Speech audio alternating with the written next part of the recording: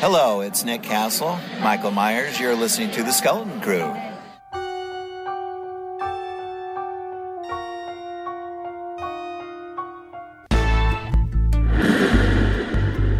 Welcome, Boneheads. It is here once again, the iconic classic, The Skeleton Crew Horror Podcast. The podcast that will tickle your funny bone and have you screaming for more. Exclusively at horrorphilia.com with your trio of numbskulls, Jamie Sammons. I like it. Dan Chase. I love fucking you guys, dude. Yo. And Alex Edwards. Yeah, asshole. Woo! You are now entering the Bone Zone.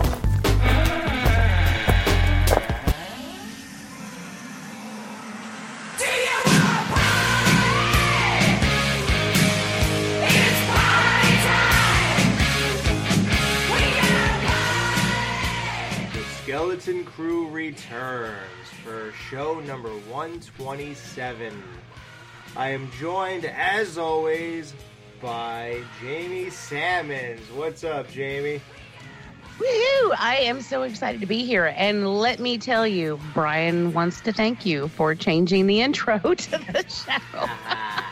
Hey, it only took Dan rejoining the show and having to do that to say, you know what, hey, Matt, while you're there, can you say Sammons real quick? Yeah, but it's and of course we bring it up every time, so I don't think there's a soul out there who is unaware of the fact.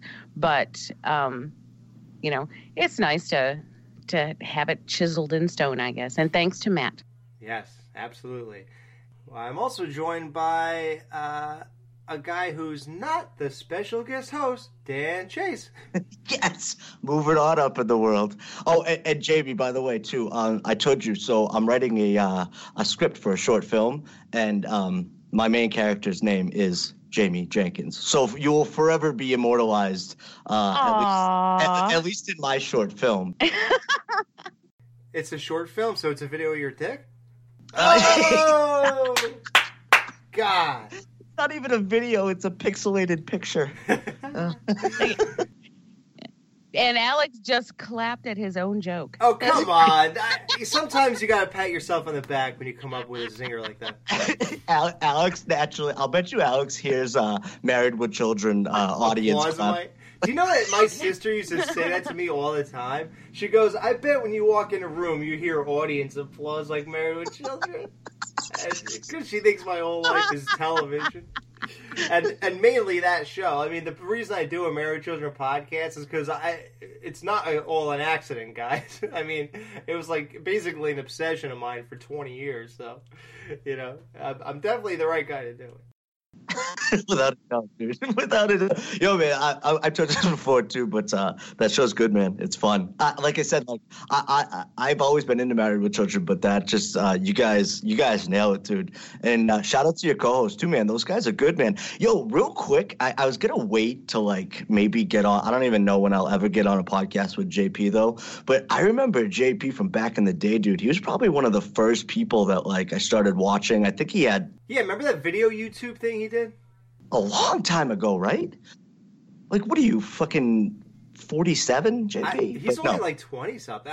I used to listen to that. I used to watch that podcast. That was really good. And then they just stopped doing it, yeah. But, yeah, no, he was always good, man. So, yeah, so shout out to those guys. But, yeah, all you guys have a damn good show, man. Hey, you too, man. Cut to the chase. Woo! Yeah, everybody loves Cut to the Chase. We were so glad, and when Dan started Cut to the Chase, we knew that he was back full force and still great. And then, you know, we came up with the whole thing with him coming back here, and it was like, oh, yeah, man. You kidding me? Well, dude, you know what it is, too? It's so much better for me for this show, though, because at least I have, like, somewhat of an outlet to fucking talk about all those stupid movies. Like, I would sit there and before I know it, like, for 8 minutes be talking about, like, Marvel movies, and I'm like, what am I doing? I'm on a fucking horror show here. So at least that gave me an outlet to do it away from here, and it's been fun, dude. And thank you for coming on with me. Oh, yeah. And see, here's what I like about it, too. Like, I'm not like tie myself down to any restraints, any restrictions or anything like that. Like whoever wants to come on can constantly switch it up, constantly switch the content. I mean, I want to do music shows. I want to do all kinds of different stuff. So like I said, it's always good to have outlets for everything. And I mean, because look at Jamie. Jamie's got an outlet for every subgenre of horror. Yeah, but oddly enough, she has nowhere to charge her phone. Really, I know, but yeah. Well, it's like every time I think of something, I'm like, oh well, I'll just do a podcast about that. Right, exactly. Considered recently, I was like, you know what? Someone needs to do a podcast about thrillers from the 90s. I'll do that. This is, just weird shit that nobody talks about, like Hand That Rocks the Cradle. Like exactly.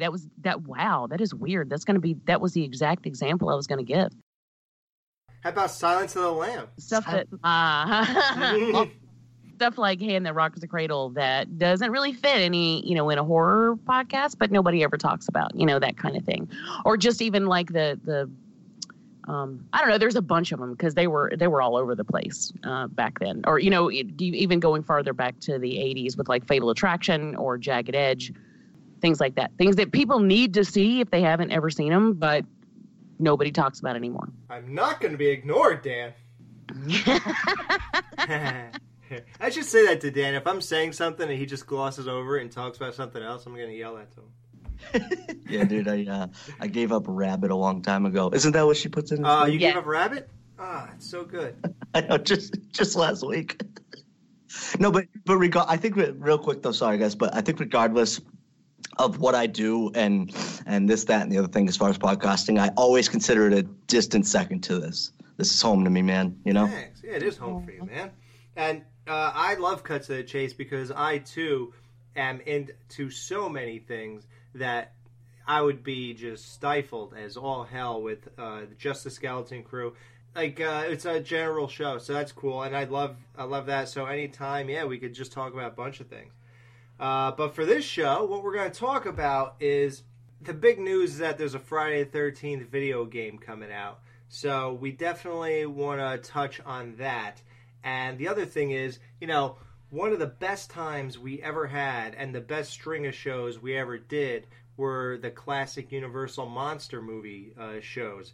A lot of people like those, even if they're not fans of those movies, they listen to them because, they were interested and they said, well, I'm probably not going to watch the movie or whatever, but I'll check out what they say and see what it's about, and if whatever they say grabs me, then hell, I'll search it out. It must be somewhere. Mm-hmm. People really like those shows. I think it was Skeleton Crew 68, 69, and 70. Those are the Universal Classic shows. So, as we were doing that, I'm not really sure why we wrapped it up or whatever. Dan mentioned how somehow we started talking about Claude Rains. It must have been because he's Larry Talbot's father in The Wolfman. Then somehow it came up that he was the Invisible Man. And Dan asked about it, and I said, dude, that's one of the greats of the Universal Classics. He goes, oh, well then why aren't we doing that? Who's Claude Rains, Alex? I watched the movie with Kevin Bacon. Did I watch the wrong movie? What? I'm just playing. Dude. I'm just playing. Go ahead. I think Alex's heart just stopped and his nuts just crawled up into his stomach is what happened. This show's gonna suck. He didn't even watch it. And then Dan goes, I said it's one of the greatest, and I think at the time we were reviewing a movie Dan didn't like, so he goes, well, dude, how come we're not doing that? He's like, why are we doing the Ghost of Frankenstein? I was going to say, was it the Ghost of Frankenstein? I think it was. It was. Well, because those movies are classics. And I've always heard about The Invisible Man, so naturally I was intrigued. But Alex, I'm really glad you brought that up, though, dude, because it's this is why I see this a lot too on Facebook and whatnot. But everybody's constantly recommending stuff to each other, right? constantly. I do it to people all the time or whatever. And I guess it's based on like you see something and you want to share it with the world. Like, oh, I want you to see what I see. You know, it's based in a very nice place or whatever. The only thing with that is like, nobody really listens to each other's recommendations and stuff like that. Yeah, they go, okay, I'll check it out, and that's the end of it. Exactly. So this is why I love these movies, dude, because I'll be honest, and I think I told you this before on the last reviews, man. There would be no situation where I would like go out of my way to watch these movies other than this. But this is why I love it, though. This is why I love it. Now, Ghost of Frankenstein aside, I've been so pleasantly surprised by it, so it almost makes it all worth it. Like, if you told me that, oh yeah, you're gonna be reviewing movies from the 30s, like even the sound of it, I'm just like, it sounds so boring. But dude, like, I'll be honest with you, and I know, we talk about the comedy aspect, and obviously there's more to it. I'm not saying that, but I watch these movies and I have so much fucking fun with them, dude. Even with this one, and without getting into too much of it, dude, like right out the gate, dude, there's a straight Reefer Madness moment with a dude on the fucking piano, and I'm like, I'm in.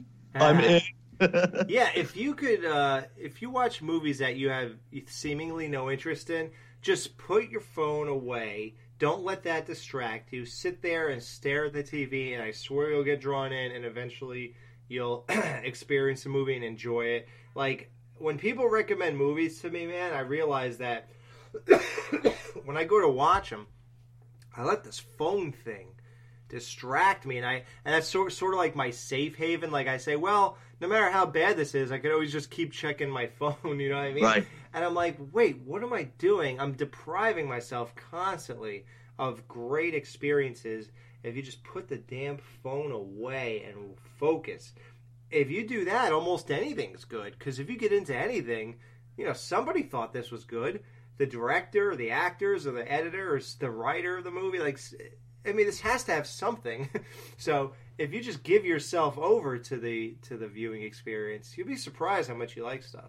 And dude, exactly, man. And even living through, like, let's say it's like a boring part, like, sit there, be in it, because I'm so glad you brought this aspect up, dude, because I was thinking about this, and I think I've maybe told you guys this, but dude, do you realize, and I don't know if this like speaks to my reviewing skills or lack thereof, but like all my favorite movies, dude, I really didn't even like enjoy first time around, or like right at first, like some of them I let simmer, and that there's a big problem with that on the other way of it too, where you don't want to go in and just ride that hype wave either. Like, oh, this movie's getting hyped up. It's automatically good, so let me just sit here and enjoy and experience what everybody else is saying.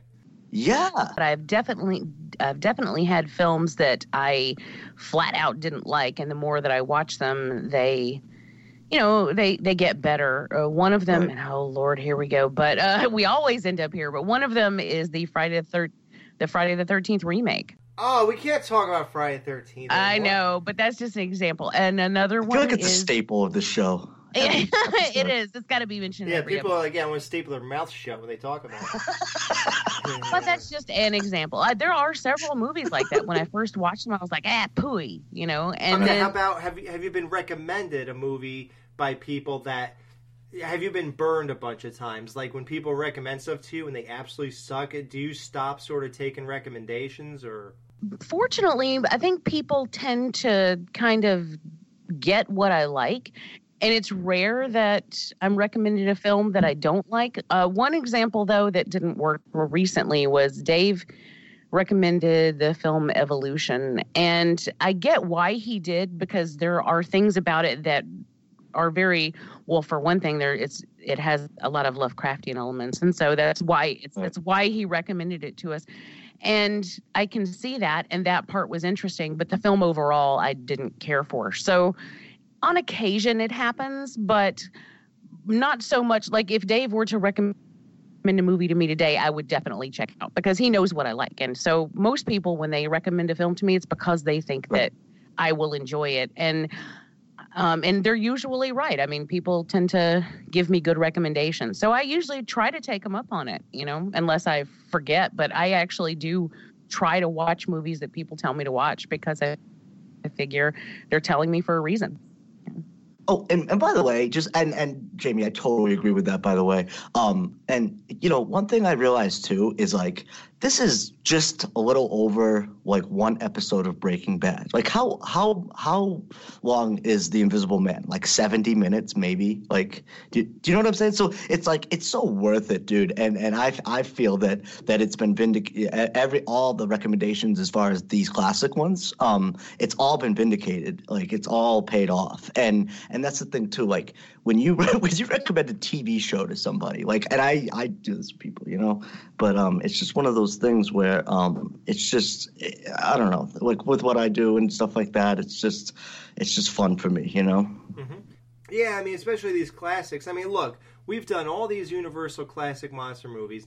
How many were bad so far? You got Dracula, which was only bad because Todd Browning didn't give a shit about it because Lon Chaney just died, the guy who was supposed to be Dracula in that movie, and Todd Browning was miserable over it. Literally did not give a shit about directing the movie, didn't even want to be there. His mind was with his dead friend, and it was very uninspired. And even the Spanish people did a much better job at directing and giving that movie life and stuff. And like he just dropped the ball on that completely. And it is easily one of my least favorite of the Universals. Which I whenever I see it on someone's top list of the Universals, I always have to wonder, really, why? I mean, is it there because you really do enjoy the film, or is it there because you think it needs to be? Right. Because if you look at that film objectively, it's just not that good. I mean, it's boring for one. And we did get the iconic Dracula from it. Right. But that's about it. There are so many better Universal films than that one, in my opinion. Now, that's just my opinion. I'm not telling anyone they're wrong if they really do like the film. But sometimes when I see that film on the list, I am suspect. Yeah, Jamie, I think the obvious answer to me is Lugosi was just so good that people are literally, they buy into it because of every single scene of his. Now, well, yeah, the imagery alone is iconic. Right. So the film built around that may not even matter.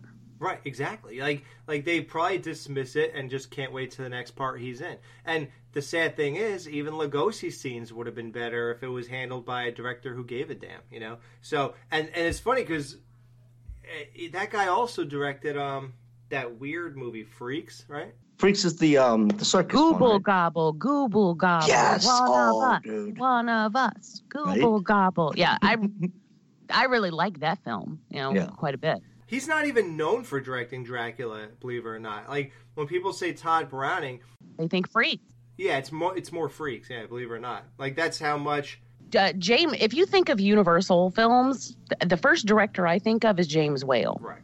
And which is exactly who we're going to be talking about tonight. But with James Whale, you've got Frankenstein, you've got Bride of Frankenstein, you've got this one, and all of these films are superior, I think, to Browning's Dracula. But it's just, I mean, you're right. When people think Todd Browning, they don't automatically go Universal. When I think Universal directors, I automatically go James Whale. Mm-hmm. So, Well, can I say something about all these characters, too, from the Universal films that you guys are talking about? So here's my thing, man. So you hear about these, like, from my perspective anyways. So I hear about all these iconic characters and, like, as of now, you watch certain at this point in time, 2017, how many fucking times have I seen a iteration of Dracula, of this, that, and the other thing? And you like certain ones over other ones, this, that, and the other thing. But the only thing about going back to these that is, like, I think really more beneficial than anything that you don't really think about is you get kind of the intent from these characters. Like with Frankenstein, like you hear Frankenstein, but like watch that story and like, you see these Dracula and you see the themes behind it. And even, some themes that I don't know if they were necessarily trying to be pushed forward through, by the directors or the writers or whatever. But like I got certain senses, certain, I don't know what you call like metaphors in it and stuff like that. Maybe you can find that in any film you watch, but you you see the story and it shapes the character. The story around the character is really important, and I think it's intriguing to me. It's like, oh, I've never thought about that. Like, I hear Invisible Man, and that's literally like the character. That's all. But you don't think about the movie and what it's necessarily trying to say. Yeah, you're right. The characters like overpower the movie. Totally, like, and to the point, dude, where it's like you said, like you had a thread about this the other day, Alex. I saw it's like a Mickey Mouse thing. It's like people forget, like, what does he even do? Like what is that you say you do here? You know, it's like, what is your major malfunction? Exactly. So it's like, it's nice to go back and actually see the intent by all these, see the intent that was, you know, or maybe not. Maybe it wasn't, like I said, that much of a conscious decision. But even regardless, whether it was conscious or not to go forward in the direction to where, you know, they built those movies around those characters, that's what it is. And those are all the movies what are based on. So let's get to your point where you mentioned the different versions of Dracula. Like, why is it they make 40 or 50 movies about this Dracula story? How come the world hasn't made 50 movies about Casablanca or Metropolis or like all these other movies? Like, how come they just choose these horror people or whatever to keep making 50 different versions of, but nothing else gets, like, there's not 50 versions of Gone with the Wind, there's not 50 versions of like all these other movies that are out there, It's a Wonderful Life, or like, there are 50 versions of A Christmas Carol, but that's it. Isn't it weird how like there's not 50 versions of a ton of stuff, but there is with almost all these horror icons? How come? That is wow. That's that's an unexpected question. But it's a good one. It's a good one. I think, well, there are probably a lot of factors that go into play. I mean, think about the audiences, I guess. Think about the why people continue to make horror. Horror has always been comparatively cheap to make with big returns.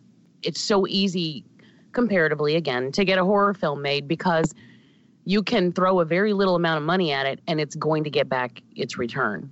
If you especially use a known quantity, a known character, like Dracula or just vampires in general. I mean, look at all the vampire movies out there. It's easy to do. Zombie movies. I mean, when zombies became big, suddenly you had zombie movies out the ass, and they're still coming. I mean, not as ferociously as they were at one point, but they're still coming. And it's because part of that is because they're cheap and easy to make, and you know that you're going to get your money back when you make them, just because you don't have to put that much money in to begin with. But as far as like, you know, why aren't there like numerous versions of Gone with the Wind? Well, I mean, for one, that movie was done so well the first time, you can't really do that again. No one could afford to make that movie. Yeah, but you could say the same for Frankenstein. Well, you could, but there are always, I guess, well, that's when I mentioned the audiences, there are always going to be the generations of people who will not go back, who will refuse to go back. And so you can reach them by making a new version. And I name bad examples because I named two legendarily, like, for some reason, Casablanca is known as the greatest movie ever made. I watched it. Oh, frankly, Alex, I don't give a damn. Yeah. Well, you're mixing, that's Gone with the Wind. But no, and Gone with the Wind is known as sort of that too. And honestly, and you couldn't make Gone with the Wind really today because it's no longer relevant. In that there's a huge backlash against that film currently. The South shall rise again. Of how, you know, because there are people who are angered by how it portrayed, you know, slave life and et cetera. Like, it wasn't, you know, people weren't just walking around fanning themselves and, you know, not everyone was nice to their mammy. And it, you know, and that's true. But it's still, as a film, it is an incredible. Wait, are we talking about Son of Dracula or Gone with the Wind? But I think you could make that film in this currently, and you just couldn't. So you kind of have to hold on to. So you have to do Dracula, right? The classic version, you know. Yeah, you have to. You have to do Dracula. So you just have to remake Dracula instead. Yeah, it is money, I guess. That's the answer. And Jamie, to speak to your point too, with the low budget horror thing, you get good actors in there too, and get them to really get into these characters, and that can speak volumes too. I just want to say that. Yeah, and especially older actors who no longer are viable in the A-list world, they have to have something to do. So that's what horror's been employing out of work actors for years. Well, it's the Betsy Palmer effect. That's how we got such an amazing person with Betsy Palmer. That's how we got Whatever Happened to Baby Jane. Right. Which by the way, there is a series called The Feud that's starting on the. Is it the 5th? Is that today? No, the 5th. Yes. Which is Betty versus Joan, and it's being done by what's his name? What's the American Horror Story guy's name? Ryan Murphy. Yes, Ryan Murphy is doing it, and he was on our show. It's all about the feud between Betty and Joan, and Baby Jane is going to play heavily in it, and I'm so excited to see this series. I'm dying, but that's not related to anything other than. It just popped into my head. And horror fans might be interested. So. Well, I'm glad you said that, though, Jamie, because there's a lot of shows like that.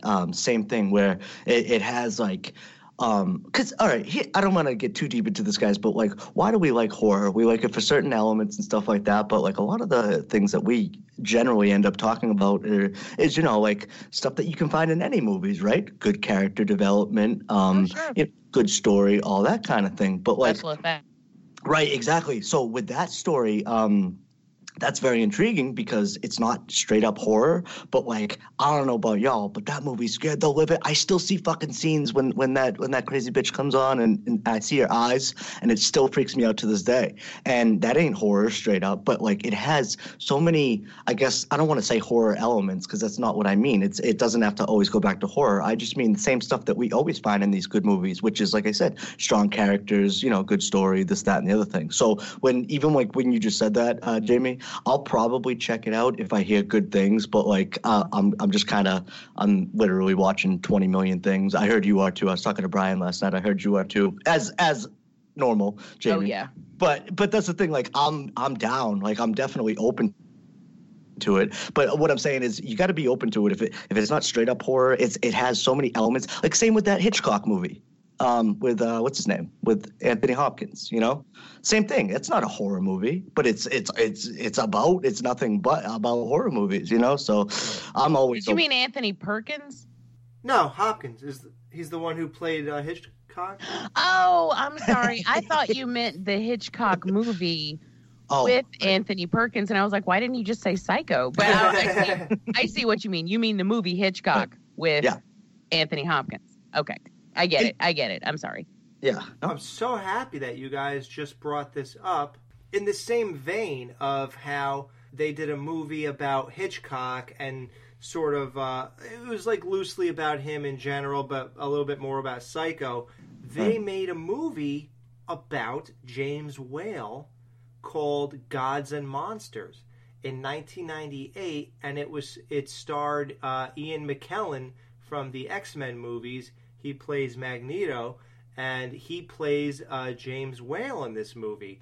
And it's like a biography kind of thing, and it's all about how he was exploited in Hollywood and how he left, and his movies were screwed with sometimes. And there was one time he had carte blanche he had so much creative control, and this is during the time when he did with Invisible Man, and he was like a king at Universal and stuff like that. Dude, Gods and Monsters? I've never heard of it. I'm so intrigued. You just said Ian McKellen. I'm like, yeah. Yeah, he plays James Whale, the guy who directed The Invisible Man. So I'm definitely going to check this out. Hopefully, I'm definitely going to check that out because I love James Whale's work. So hopefully I'm not put off by learning about him himself. So and plus fucking Gandalf, dude. Magneto. Come on. Yeah, really. He's an OG. So here we are. Our last show, we touched on The Creature from the Black Lagoon. That wasn't a very in-depth, that was very on-the-surface review. We didn't give it the same treatment that we gave any of the other Universal Classic movies. But we're going to give The Invisible Man the real treatment. We're going all out with this one. That's the main focus of the show. But like I said, we're also going to touch on Friday the 13th, the video game first. So we'll do that when we get back right after this. Get, Papa.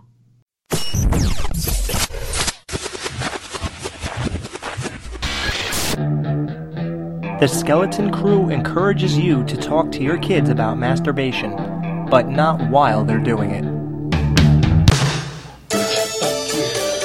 Once you shut the fuck up and just get fucked. Scott? Yeah.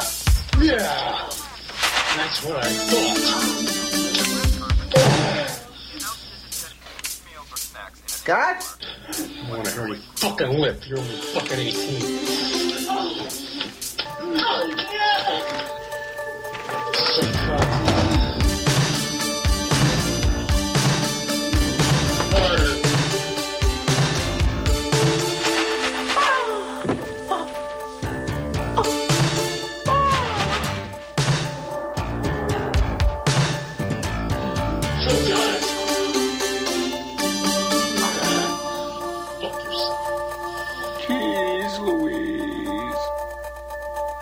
Scott? Can I come in? No, Dad. No, I'm doing something in here. Yeah, that's what I like to hear. Eager sluts. Nothing better than 18-year-old eager little fucking whore. All set. You may be surprised. Whatever it is, son, you can tell me. I'll understand. No, Dad. No, not this time. Yeah. Just fucking cum receptacle, bitch. Scott Howard, this is your father speaking. Now open this door right this minute. Okay, Dad. Yeah. You asked for it.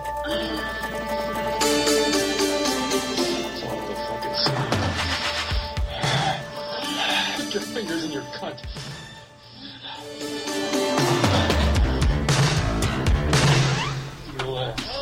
Yeah, bitch.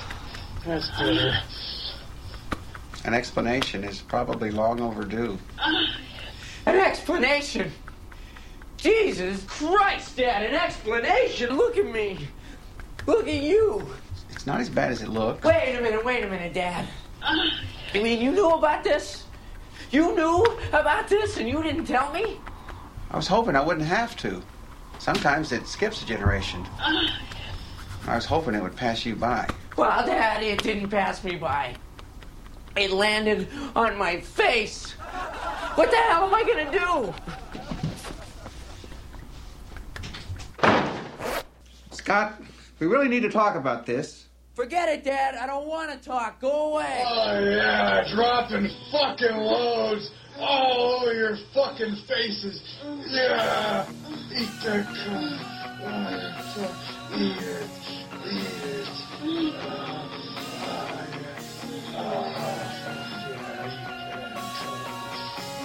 Nasty fucking load.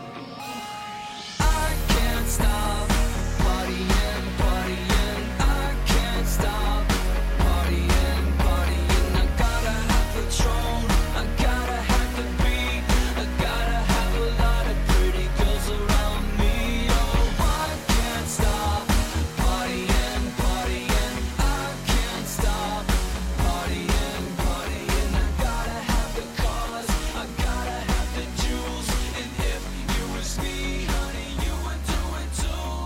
Monday to Sunday, I hit all the clubs, and everybody knows me when I pull up. I got the real. This Friday the 13th video game, I have not watched. People have tried to force it on me, but I really have not looked up or tried to watch a minute of anything. I've seen a couple screenshots, this and that, but I don't want to see anything about it. I don't want to know anything. I just want to buy it and play it. It's supposed to be the greatest game ever made because, you know, the first thing you ever had was the Nintendo game back in the 80s, and I played that to death.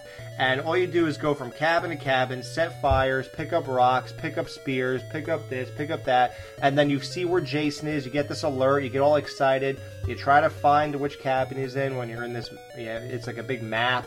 Crystal Lake is just a bunch of, like, houses, little houses, like cabins, I guess, and water behind it, and birds come down and hit you. It's pretty lame. But again, it's insanely nostalgic because you're so in love with Friday the 13th that you probably played it for a few hours or whatever when you were a kid, you know? And then you fight Jason, and believe it or not, you gotta beat Jason 3 times. Like, you could kill him, get him all the way down, and he's still alive. And it's impossible to beat without, like, a Game Genie code, because I couldn't do it without it, and I felt I was doing pretty good. I'm sure someone did. That's probably the only thing it has in common with the movies. You just keep killing him and he comes back. It's the only thing. Right. And it's weird because it's like a zombie Jason, but it has the Part 2 reference. It has the shrine in the mom's head, believe it or not, in that movie. I think you have to actually shoot the mom's head at some point. Oh, really? Oh, cool. Yeah, you got to throw like knives or machetes at her or something like that, yeah. And so you do that, and then you finally win the game, and it's not even a rewarding win. So now to this new game, it's supposed to have every single Jason in it. I don't know how far it goes, because like I said, I don't want to know anything. I don't think it goes beyond Part 8, and I don't even know if Part 8 is in there. I don't even know if you go to New York. Does anybody know this? And do I want to know, or... As of yet, I have seen no evidence of that. I know that there is Higgins Haven. And I've seen actual gameplay from the different. So I know that Higgins Haven is a place that you go to. You do have different versions of Jason. I have seen firsthand Part 6, Part 2, Part. I forget. Tell me 7's in there. That I don't know.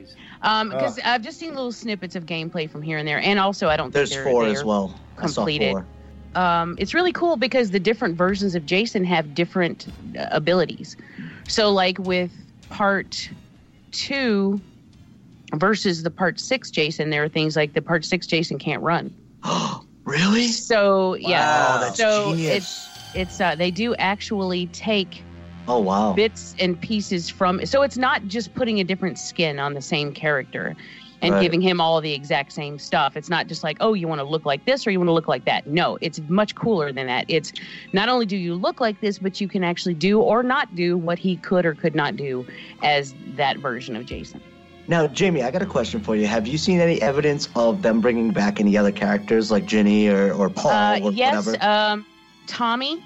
Okay. I've seen Tommy. Oh, is it? It's Part 6. Matthews, Part 6. Tom Matthews. Yeah. Thom. And I can't think of what else. I've seen so many different, playthroughs of this that they get kind of jumbled in my head. But I don't think you've seen Chris. I know you're at Higgins Haven, but I don't think you have. And that's one of the things I said, because we did a discussion about this on Needle episodes and what we wanted to see in the game. And one of the things I would like is for them to bring back more of the characters that you're familiar with, and at least have you run into them here and there, or just have nods to them in the background. Or yeah, Jamie, I'm going to tell you now, there are not. I that's one thing I did hear. It's kind of like generic people, and some are dressed sort of like people that we love, but there's not going to be like Mark in the wheelchair wearing an 81 red shirt. Oh well, yeah. That'd be awesome. I even think the Tommy Jarvis that I saw, I don't know that it was actually Tommy Jarvis, but it just was dressed like. No, you're right. It was a character that I saw that you really didn't interact with at least at this time, during the playthrough that I watched. He was just kind of there, but he was dressed like him. But no one actually called him Tommy. He didn't speak to you. He didn't do, it was just kind of Jamie, there. I did see an interview with Thom Matthews, and he was talking about being in the game and doing some stuff for the game. So that's exciting. It is. Well, so what would you guys like? So we're talking about so this Jason can run. So each one, I don't want to call them superpowers, but each one has their own power or ability. What would the other ones have? Like you said, you could have Mark in his wheelchair rolling around. Can you imagine? And how about if you had a Part 8? Would it be would it be teleporting everywhere? Right, yeah, Jason. Well, there is actually a teleportation power that he has. That's right. It's in the later Jasons, because how he just suddenly pops up here and there, all over in the movies. One of the things that you can do is teleport from spot to spot. That's badass. And just basically sneak up on people. Suddenly you're just there, right. And I've seen both versions. I've seen people playing against Jason, and I've seen people playing as Jason. Yeah, I heard that you are Jason. You can be. You can play both. Yeah, you can do. This should be the greatest game ever made because it's made from people like us, and it was crowdfunded or whatever, or Kickstarter or whatever, and somehow he got the rights. I guess he paid. The money he raised was enough to buy the rights from Paramount, or New Line. But the thing I don't understand is, if you bought that, then how come you don't own the rights to the characters either?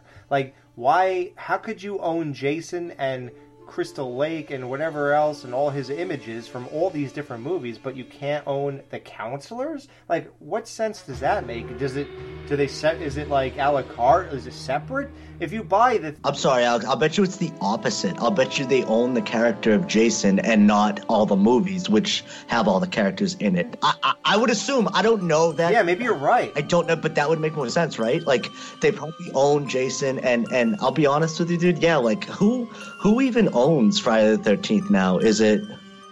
Maybe Paramount still owns it. Paramount, yeah. They still own it? Jesus. Or did Platinum Dune still have anything to do with it? Isn't that why they were trying to push out the newest film? I wanted to say they had their hands in there somewhere. Right. You know what I would love to see? I would love to see like Loco and Fox. I want to see them pop up, like stealing gas to earn money. Oh, dude, but there's a little Dave nod right there. Yeah, but you could totally change the characters too and just call them something else and not give them names. That same thing, Jamie. Yeah, I would make them all look like they'd literally look like the spitting images. Sexy and crazy. Jason could use a bow and arrow from like in part 3 where it's like a 3D thing. You could do that. Oh man, spear gun. Yeah, I'm sorry. Yeah, what did I say? Bow and arrow. I'm such an. I think you're thinking of the remake. Oh yeah, good call. Yeah, that's exactly it. So yeah, there's so much you could do with the game, but you also got to be somewhat realistic in that. Okay, this is the first version. Hopefully, it'll do well, and maybe it'll spawn some things like we're talking about. Yeah. I think we could expect some DLC from this game if it does well. I think that they could then continue to make it that much better, that much more expansive. Maybe we'd actually get the yacht from Part 8 or go to Canada. I mean New York. Wow. I think it's cheaper to. Can you imagine if it was cheaper for them to make Canada? Yeah.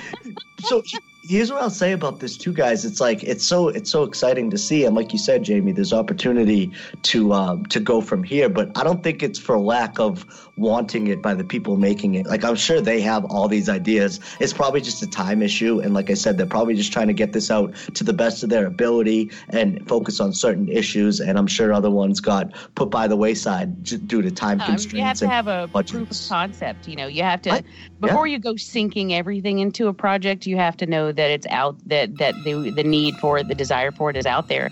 I think once it comes out, if it does really well, and I think it will, once Friday the 13th fans who are ravenous get a hold of it, I think it will do well if they do a good job with it. And then from there, it can just get better and better. At least that's what I'm hoping. Yeah, maybe they could buy the Paramount rights after that. And by the way, Dan, I don't know if you know, Harry Manfredini is doing the music for it all. Oh, yeah, I mean they're all they're all in for this shit, man. Kane Hodder was involved, Sean Cunningham was involved. It's they're all in. And yeah, Kane Hodder did the body, like they videotape his body or whatever, and then that's what you're going to see in the game. It's going to be actually like, how it would be cooler if Part 6 was Kane Hodder. Like, I feel like every zombie Jason should be Kane Hodder since he's the only thing we have to reference. Right.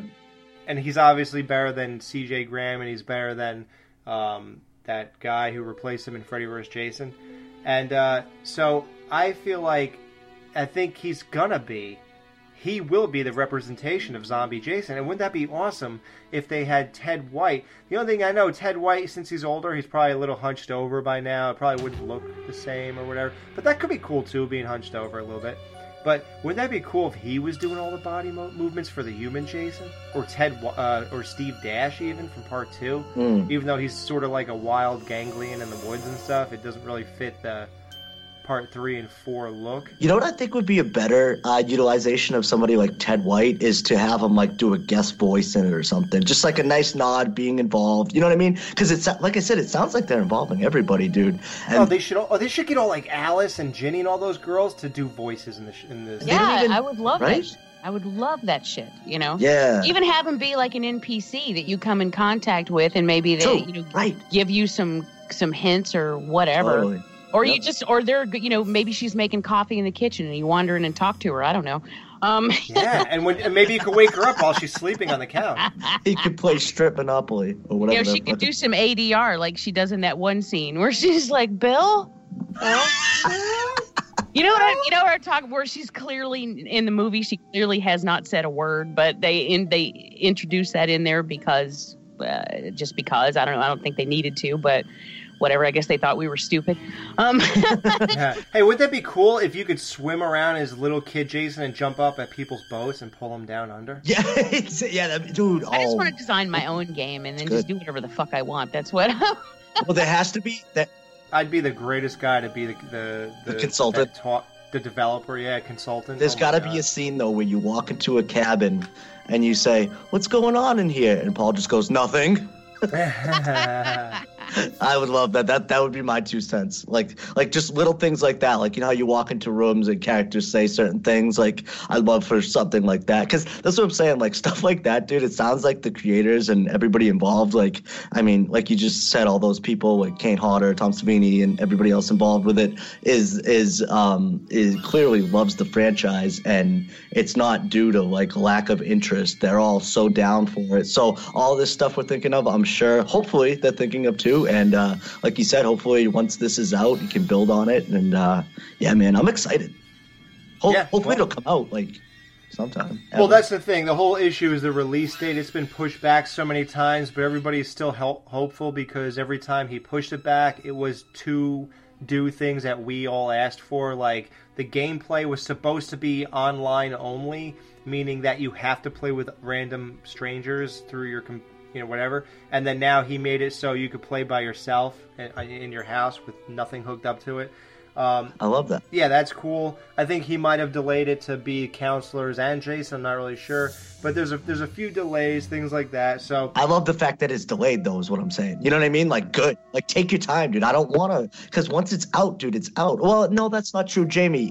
You're a gamer, right? Or you were talking? Oh yeah, you could download things to get rid of glitches. Yeah, you could. They put through patches and change up things and fix things. They can do that constantly, but I mean, it's much better for the game on the whole if it comes out without a lot of bugs and without being incomplete, because there are people who just don't, they'll dip into it. If it's not great, they'll bounce. And not everyone, I am rather patient as a gamer. So if I were to get it and I would be like, oh man, this needs to be fixed or whatever, I'd give them time and let them sort it out. A lot of people don't have that kind of patience or that kind of time, and they don't want to. Right. But if it's something I'm really passionate about, I'll fucking wait. I don't care. So, but I'm with you. I would rather them get it out and get it out right and do a good job and take all the time they need than to rush something out and it be either incomplete or not done well. Now, Jimmy, you said you saw some of the gameplay. Did you like it? I thought it was amazing. It was, It looks great. I love the music. I love the little bits, like I said, the personalized bits with the different Jasons, I think is really cool. With games like that's this, my favorite part of it, too. Right. Well, but here's the thing, though. Now, we're talking about style, and we're talking about certain things you can do in the game. Now, in terms of actual gameplay, and I'm not a huge gamer, but I'm pretty knowledgeable about what kind of games there are. You know, like certain games like Grand Theft Auto, there's different types of shooters. What's that game where you ride around on the horse even? There's a lot to do in those games. Red Dead Redemption? Yeah, I love Red Dead Redemption, man. Right? So there's games like that. So I guess my only question is how far will the gameplay go? Like what? How much could you? Yeah, like can we walk around Crystal Lake and stuff, Right. and just go swimming if we want? Will it be like more open world? Well, okay, I'm not. You know what? You guys just brought up a good question. I think it will be like that, and I was generally kind of talking about that, but more specifically talking about, well, okay, so is the whole game just going to be you running from Jason? Like, are there certain other things you got to do? Like, do you build weapons? Do you have to get have to save these kids, the campers? Like, save this chick that's out skinny dipping. Like, you got to save her because Jason's going to get her in a. See what I'm saying? Like, how many different ways of gameplay? I think it depends on. I really don't know what they're doing as far as the single player version goes, and that's what I'm most anxious to see because that's what I really care about. Right. As far as the online version, you don't really have time to do anything. Like you're basically fighting for your own life, and so you wouldn't have if you're on there and you're playing with 7 other people. You're unfortunately not going to have time to explore the area or do anything cool. Now, they won't be able to do anything like that in that version of the game. But what I would like to see ideally is them to take the single player version of the game and expand it to a point where, like what Alex said, where yes, you could explore all these different places. You could just do random things. Because one of my favorite things about gaming is particularly really in an open world setting is having the time to just walk around and enjoy all of the things that they did. Like in say Grand Theft Auto, I will spend hours. I'll spend hours. Love it. I go driving up through the neighborhoods in the Hollywood Hills and I will randomly stop at a house and go wandering around the backyard and just to see because someone took hours and hours and hours to develop everything you see. And you're going to randomly run into characters who are like talking on their cell phone and you can walk up and talk to them. And there is no reason in the world for the developer to ever think you'd ever be there, ever. Right. Only they created this. So I like to take the time to explore it and appreciate what they've done, you know? Yeah, I used to do that in Spider-Man, Jamie. Just swing around. There'd be so much stuff to do. Like, oh, come over here. And I'd just be swinging like, this is so fun. Yeah, I spend the majority of my time wasting my time, you know, and then I'm like, oh yeah, I've got objectives. I've got shit I'm supposed to be doing, you know. Oops, procrastinating. Yeah. I think it's the best when they develop these things based on things we already know and love. Like for example, the greatest, and this will probably go down in history till I'm dead, unless this game tops it. To me, the greatest video game ever created is The Simpsons Hit and Run.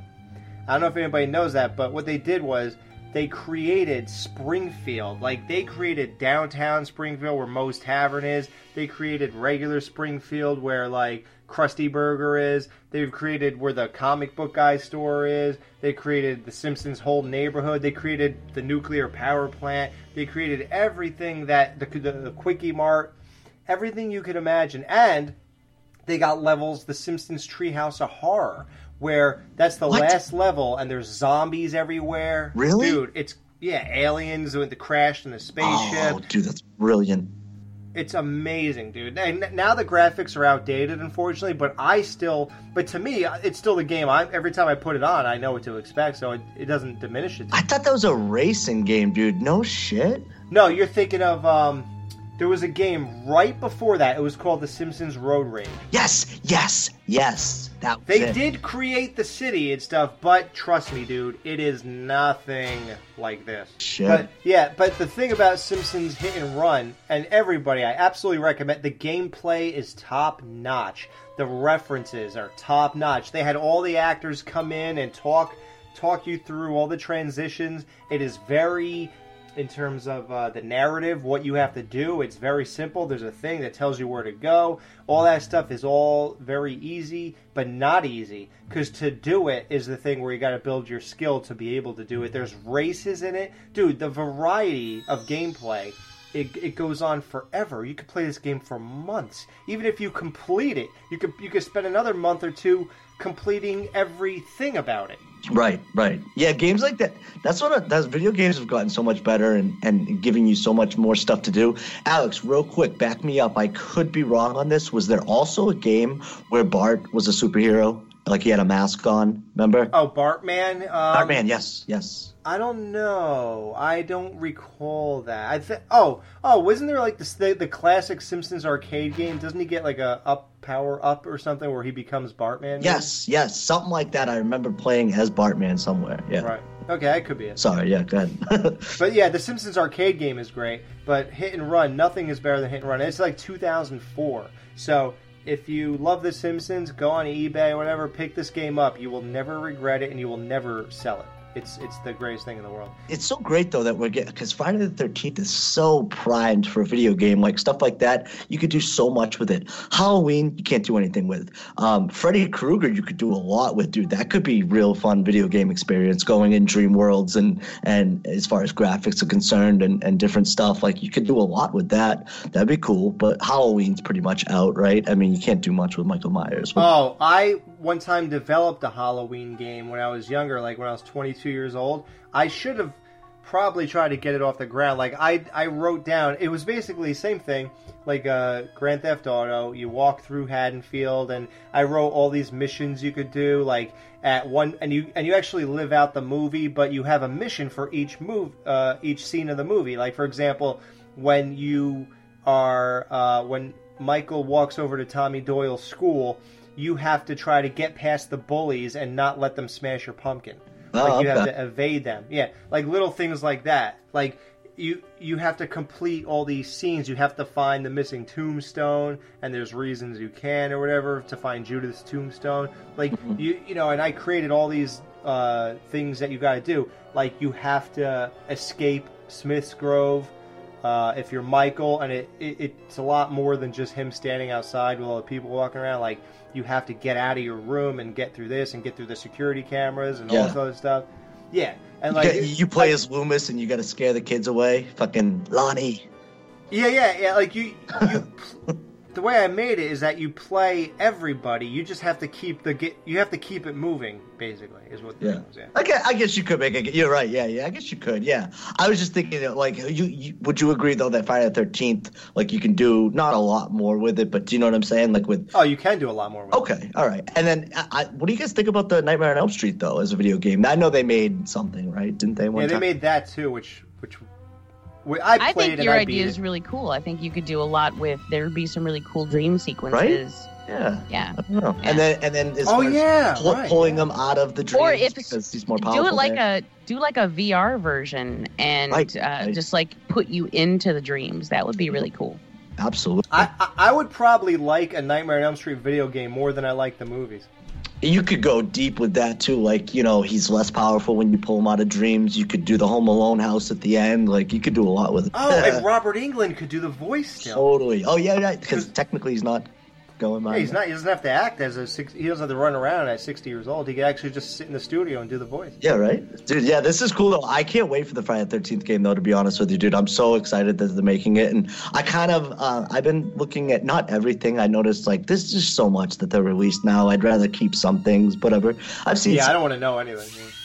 Who knows? Just let me know when it comes out and get at me. Exactly. I pre-ordered it and I don't even have a PlayStation 4 to play it on, so. You know, I'm not... I know. I'll be honest with you. Neither do I. I'm sorry to interrupt you, Alex. Neither do I, dude. That this would be the game to get me back into it. I'll be honest with you, and buy one because I'm not even a gamer anymore because it used to take up so much of my life. But I would risk it. I would risk my video game addiction just to get that, so I can play this game. I hope I love it and play it constantly. Like, I hope this is my new Simpsons Hit and Run. I have those two games that I could play forever and never get sick of it. And so yeah, I'm literally spending $300 to play this game. So if anybody wants to question my love of Friday the 13th, and they're not now because they're probably like, do these guys ever talk about something else? So we'll be right back to talk about something else, guys.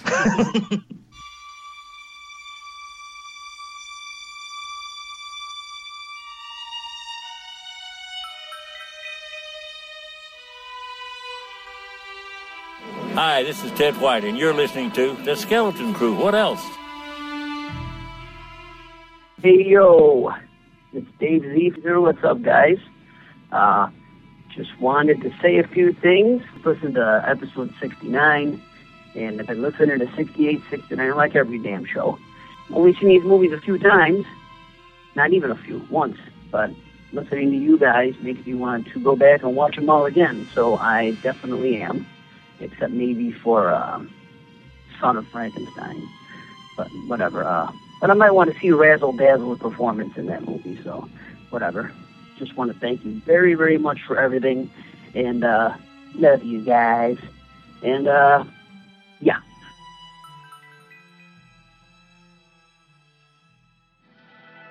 The Invisible Man, 1933, and that is the most astounding sentence I'm going to say through this whole entire review. Can we just focus on 1933? Jesus, man. How? Even when they explain it, they say the way they did the effects, the guy wore black velvet, and then he was shot against a black background, but me knowing that, and you say, okay, here's a camera, here's some black velvet, I still couldn't do this. So I'm like, okay, now what? It's so amazing. It's like early green screen. Yeah. It still kind of holds up too, man. Oh, God, yeah. Think about it. Well, think about this, guys. Like, okay, so I was relating it to like some of the bad effects, like in like the Sharknado movies and stuff like that. Dude, I would take some black velvet over that shit. Nah. Like, for real. He wore black velvet. I think we should say this before we review this. If there are people who have not watched The Invisible Man and they say, well, I'll put this on in the background while I work out anyway because I like the crew, I strongly recommend. I mean, I think you should really experience this movie for real without us telling you all the plot points and everything. So right. I think we should give our recommendations now. If it could sway one person to turn this off and go seek out the movie and then watch it, then come back and play the review, I think it's worth it. Mm-hmm. Jamie, what out of 5 stars, what do you rate The Invisible Man, 1930? This is a 5. This is in my top 3 of Universal films, easily. And my top 3, of course, is Creature from the Black Lagoon, like we've covered already. And then Bride. And Wolfman. Wolfman. Damn. You knew it. You knew it. I know you knew it. So it's I know you know. But in this film, the reason this film is so high up is, one, for the sheer brutality. I mean, the body count in this movie is insane. And they're not all. It's not like gory or anything like that. Oh yes, I think it is.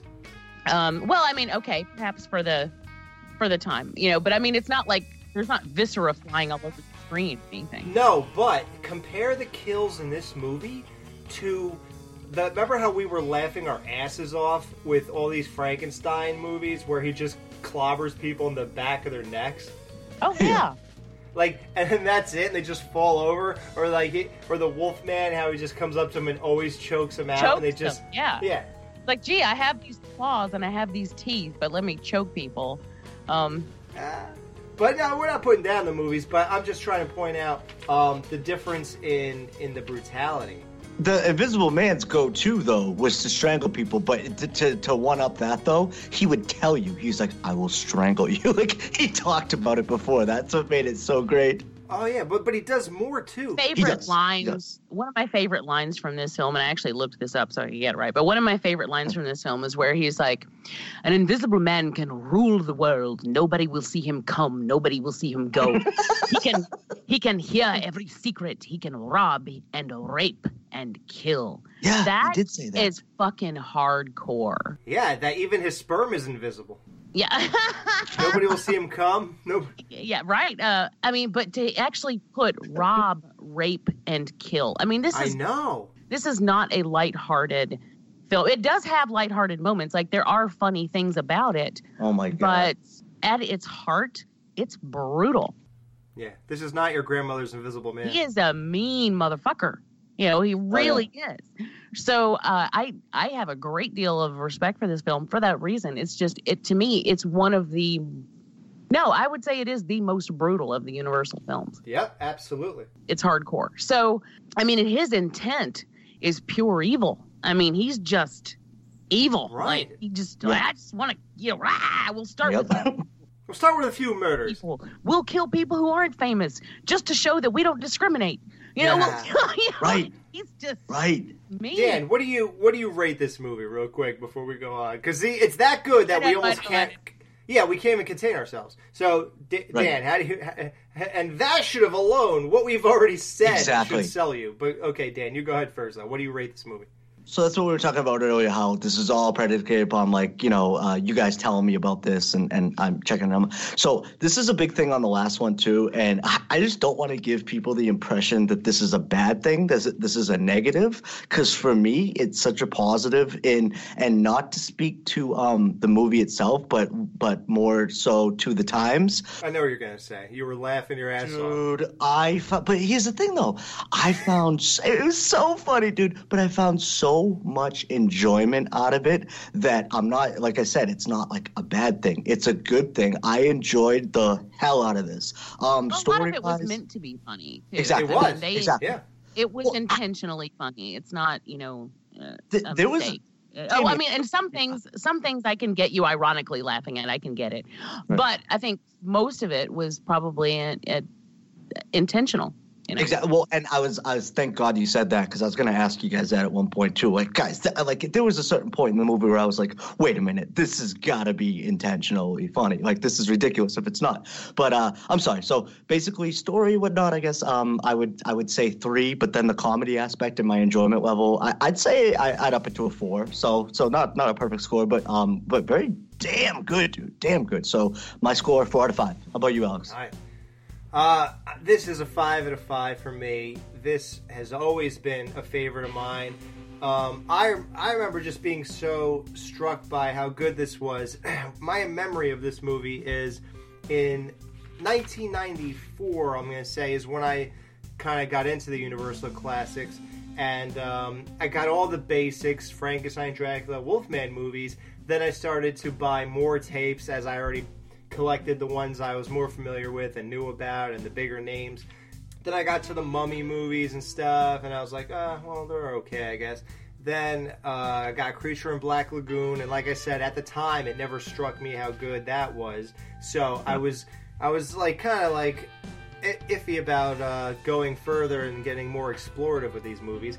Then somehow, I don't know if I told my parents or what, but for Christmas, they got me The Invisible Man. And I remember it was under the tree. I opened it up. I was like, wow, The Invisible Man is awesome. So I remember going upstairs. I don't know what year it was, 94, 5, or 6 or whatever, but it was it was snowing. It was a white Christmas. And I remember going upstairs and putting this on. And in the beginning, it was snowing, and he's like going down that road in the snow. Yep. And I was like, wow, how amazing that I got this on Christmas, and it's like a Christmas sort of horror movie already, just from the atmosphere. From first view at 14 or 15 years old to today, this was always super strong, super badass, brutal. It's dark. Right. It's amazing. Like, and even getting rid of that, just the special effects, which I never let sell me on a movie completely, but oh my god, it is just amazing. Like, to me, easily 5 out of 5. This is a top 5 Universal classic. Yep. It's right up there. Absolutely. Yeah, so I'm totally blown away. All that you already shouldn't be listening to me at this moment. Yeah, please go watch this, guys. It's worth it. Just do it. And I'm like the living proof of that. Like I said, you wouldn't catch me dead watching these movies if they weren't recommended by you guys and to do it for the show. And oh my god, I feel like I got to eat my words or eat my thoughts rather, because I never said much, but I'm just like, I don't want to do that. That's not really what I want to do. And that was a long time ago. And I've learned since then. I know better now. So I just, as soon as you tell me which ones to watch, I'm like, yep, it's in. Jamie and I both, I'm sure, want to just thank you, because Dan, people don't know this, but Dan's a saint. I mean, all through those Universal classics, what we put Dan through, so, some of the non-good ones, like sitting through Dracula, Son of Frankenstein, and I like Ghost of Frankenstein, but I understand how people don't, and, things like that. He was right there with us, enthusiastic, gave it his all, watched it. You could tell he knew the movie and stuff. So, Dan, we just really appreciate you doing that, making that effort, and having the investment. It's good. It's good though too, man. Because first of all, it's good to have you guys, because you're there to guide me, dude. Like, and because if I didn't know, I'd just be probably watching not a lot of the shitty ones, but a lot of the not top tier ones, and I would be fumbling through blindly, and I don't know if I'd necessarily make it to the end through all the movies, dude. Yeah, so I'm super stoked too, but here's my thing too, man, and this goes back to what you were saying in the previous segment, Alex, which is this. I think people need to have their own opinions on these movies, especially people like me that's like, oh, The Invisible Man, Wolfman, like, you know these characters or whatever, but dude, go watch the movie, like, see what it's about, live in it for a while. And I think too, it really provides a good, I don't want to say context, but like it provides such a good perspective in terms of how things are presented even today. Like when you see those old iterations of these characters, it's from then until now, it's nice to have a base, a reference point, and it's good to have your own opinion on these movies, man. It'll shape in a good way how you how I still perceive characters. And by the way, this has the Invisible Man by far is my favorite character out of all the other movies that we did, Frankenstein, Wolfman, all that. Wow. This is my favorite one, dude. He's very complex. It's a very complex character, and there's a lot of personality, you know, whereas there is pathos when you're dealing with Frankenstein, when you're dealing with the Wolfman. You feel for these characters because of what they're going through, and they have no control over what they're going through. Right. But with this one, he also has no control over, even though it is of his own. Yeah, he did it. Because of his own actions that he's going through this. He cannot control what's happening in his brain. This is not the man he set out as, this evil guy here who just wants to wreck a train and kill 120 people or whatever. This is not. It's the Monocaine. The Monocaine. Yeah, this is not who he really is. And you don't. And the interesting thing the interesting thing about that is that you don't know that until you get to the end. You don't. When we first meet him, he's already gone. Like when we first meet him, he is just like, like off the rails, and then it just continues to get worse. There is a progression of him getting worse and worse and worse, and just more volatile and more just straight up evil and more just brutal. And then at the very end, that's when you find out, fuck, this guy was a good guy. Well, check it out. We almost co-sign his craziness in the beginning, because when he's first introduced to be a little nutty, you're like, well, yeah, that lady is kind of annoying, right? Like, what the fuck? He just got done. O'Connor for the win, man. I love her. Yeah. Like, he just got done telling you, bitch, don't disturb me. And you bring up mustard 2 minutes later, like, what are you, deaf? So you could understand that, but he still was nice. He's, he covered his face back up. He's like, just leave it over there. Dude, I love that scene, by the way. I thought of Paul, like nothing. Like, he just pulled it up. Like, that was like the physical repetition of nothing. Yeah, right. Nothing. And then she says, I have your lunch here. He's like, oh, take it away. What is it? Your lunch? Oh, take it away. You don't want it cold, do you? Do you suppose that I'm going to carry trays backwards and forwards all day? Luncheon's at 1, and it's 1-0.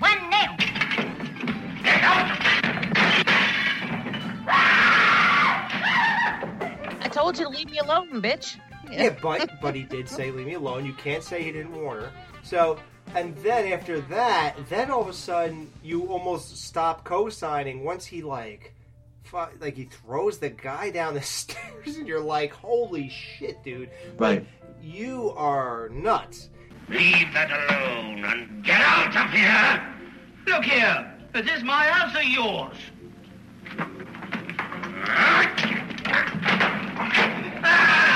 What are you doing here?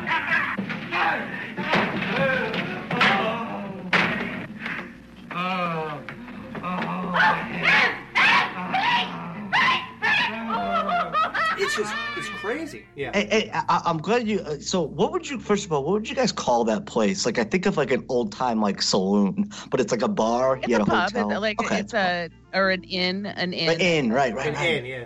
The Lion's Head Inn, I guess. Is that what it is? Okay.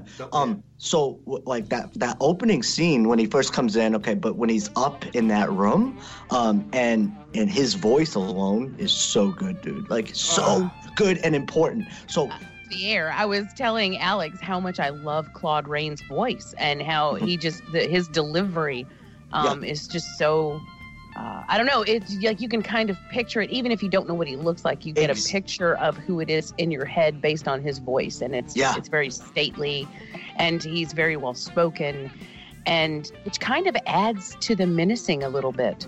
Exactly. Yeah, because it's like it adds because it's not like some slob running around doing this. Like there's something different about, like you said, stately, like sophisticated type guy with that kind of voice. And the funny thing is, when here's a couple amazing things about this. This is Claude Rains' first talking role. What? Ever. Yeah, this is the first sound movie he's ever. I mean, he's done plays. He's done plays, but this is the first movie that is sound for him. Right. When he was younger, but he already had kids. He had such a thick accent that he would sing like English songs or American songs, or whatever, and nobody could even make out what he was saying because his accent was so thick. Right. And he worked through that and started pronouncing things like normal and stuff. And it's funny, we talk about how insane he is because this is the closest adaptation to the novel. Like James Whale. Is it? Yeah. The H.G. Wells, by the way, which was written by H.G. Wells. Yes. Yeah. And I didn't know that, by the way, when I started Jenny watching is actually a character in the novel. Like, she's not something they made up for the movie. Her character is in the novel. Now, I don't think she wasn't as, blah, as annoying, but she was there. How do you I don't think you could write words that annoying to really portray that. But it is a very close adaptation. Oh, very close. Way closer than Frankenstein or Dracula. Way closer. In the book, there's a few differences, because in the book, his name is Griffin, by the way, Jack Griffin, and in the book, he's already insane before he makes himself invisible, and in the movie, it's the monocaine, the drug that draws the color out of things that makes him slowly go into madness. Which I like better. I do actually like that better. Yes, something, Kemp. What is it? Bad news? It's only a rough note. A list of chemicals. And the last on the list is monocaine. Monocaine? What is monocaine? Monocaine's a terrible drug. I never heard of it. You wouldn't, Kemp. It's never used now. I didn't know it was even made. It's a drug that's made from a flower that's grown in India. It draws color from everything it touches. Years ago, they tried it for bleaching cloth. They gave it up because it destroyed the material. That doesn't sound very terrible. Yes, I know, but it does something else, Kemp. It was tried out on some poor animal, a dog, I believe. It was injected under the skin, and it turned the dog dead white, like a marble statue. Isn't that so? Yes, and it also sent it raving mad. You sure they don't think? I only pray to God that Griffin hasn't been meddling with this ghastly stuff. He'd never touch a thing with madness in it. He might not know. I found that experiment in an old German book just by chance. The English books only describe the bleaching power. They were printed before the German experiment. Yeah, and in the novel, Griffin's like totally mysterious. He has no fiance, no friends, nothing. And in the movie, obviously, he has colleagues and coworkers. He knows, Griffin. He knows the guy, the old guy who's who, if anybody, I'm sure everybody knows this, is Clarence the Angel in It's a Wonderful Life. That's who that old man is. Yeah. Oh my God, I was trying to place him the whole time. Thank you. Oh my God. Dude, that was bugging me, dude. Okay. Yeah. And the only other thing that's really like mainly different about the novel, there's a bit of a spoiler to our own review, but whatever. Spoilers from fucking 33. Yeah. It just our build up to the review won't be as great, but I know. in the novel, Kemp lives, and here we all know how that goes. So that those are some of the main differences. all good choices, I think. Oh, yeah. For one, him having a fiance, him having colleagues, him, being a good guy in the beginning adds so much depth to his character, gives it so many more layers, and it makes you feel more for him, because by the time we reach the end, and the fact that he actually doesn't survive in the end helps that too. It really, it gives it an emotional weight. Yeah, exactly. Weight. It gives it weight, and it makes you care as the audience. And I think that's, I've said this numerous times. I think it's very important. You have to care for your characters. Otherwise, it doesn't matter what happens to them. Well, and if you as a filmmaker can't make me give a damn about these characters, then why should I give a damn about the movie?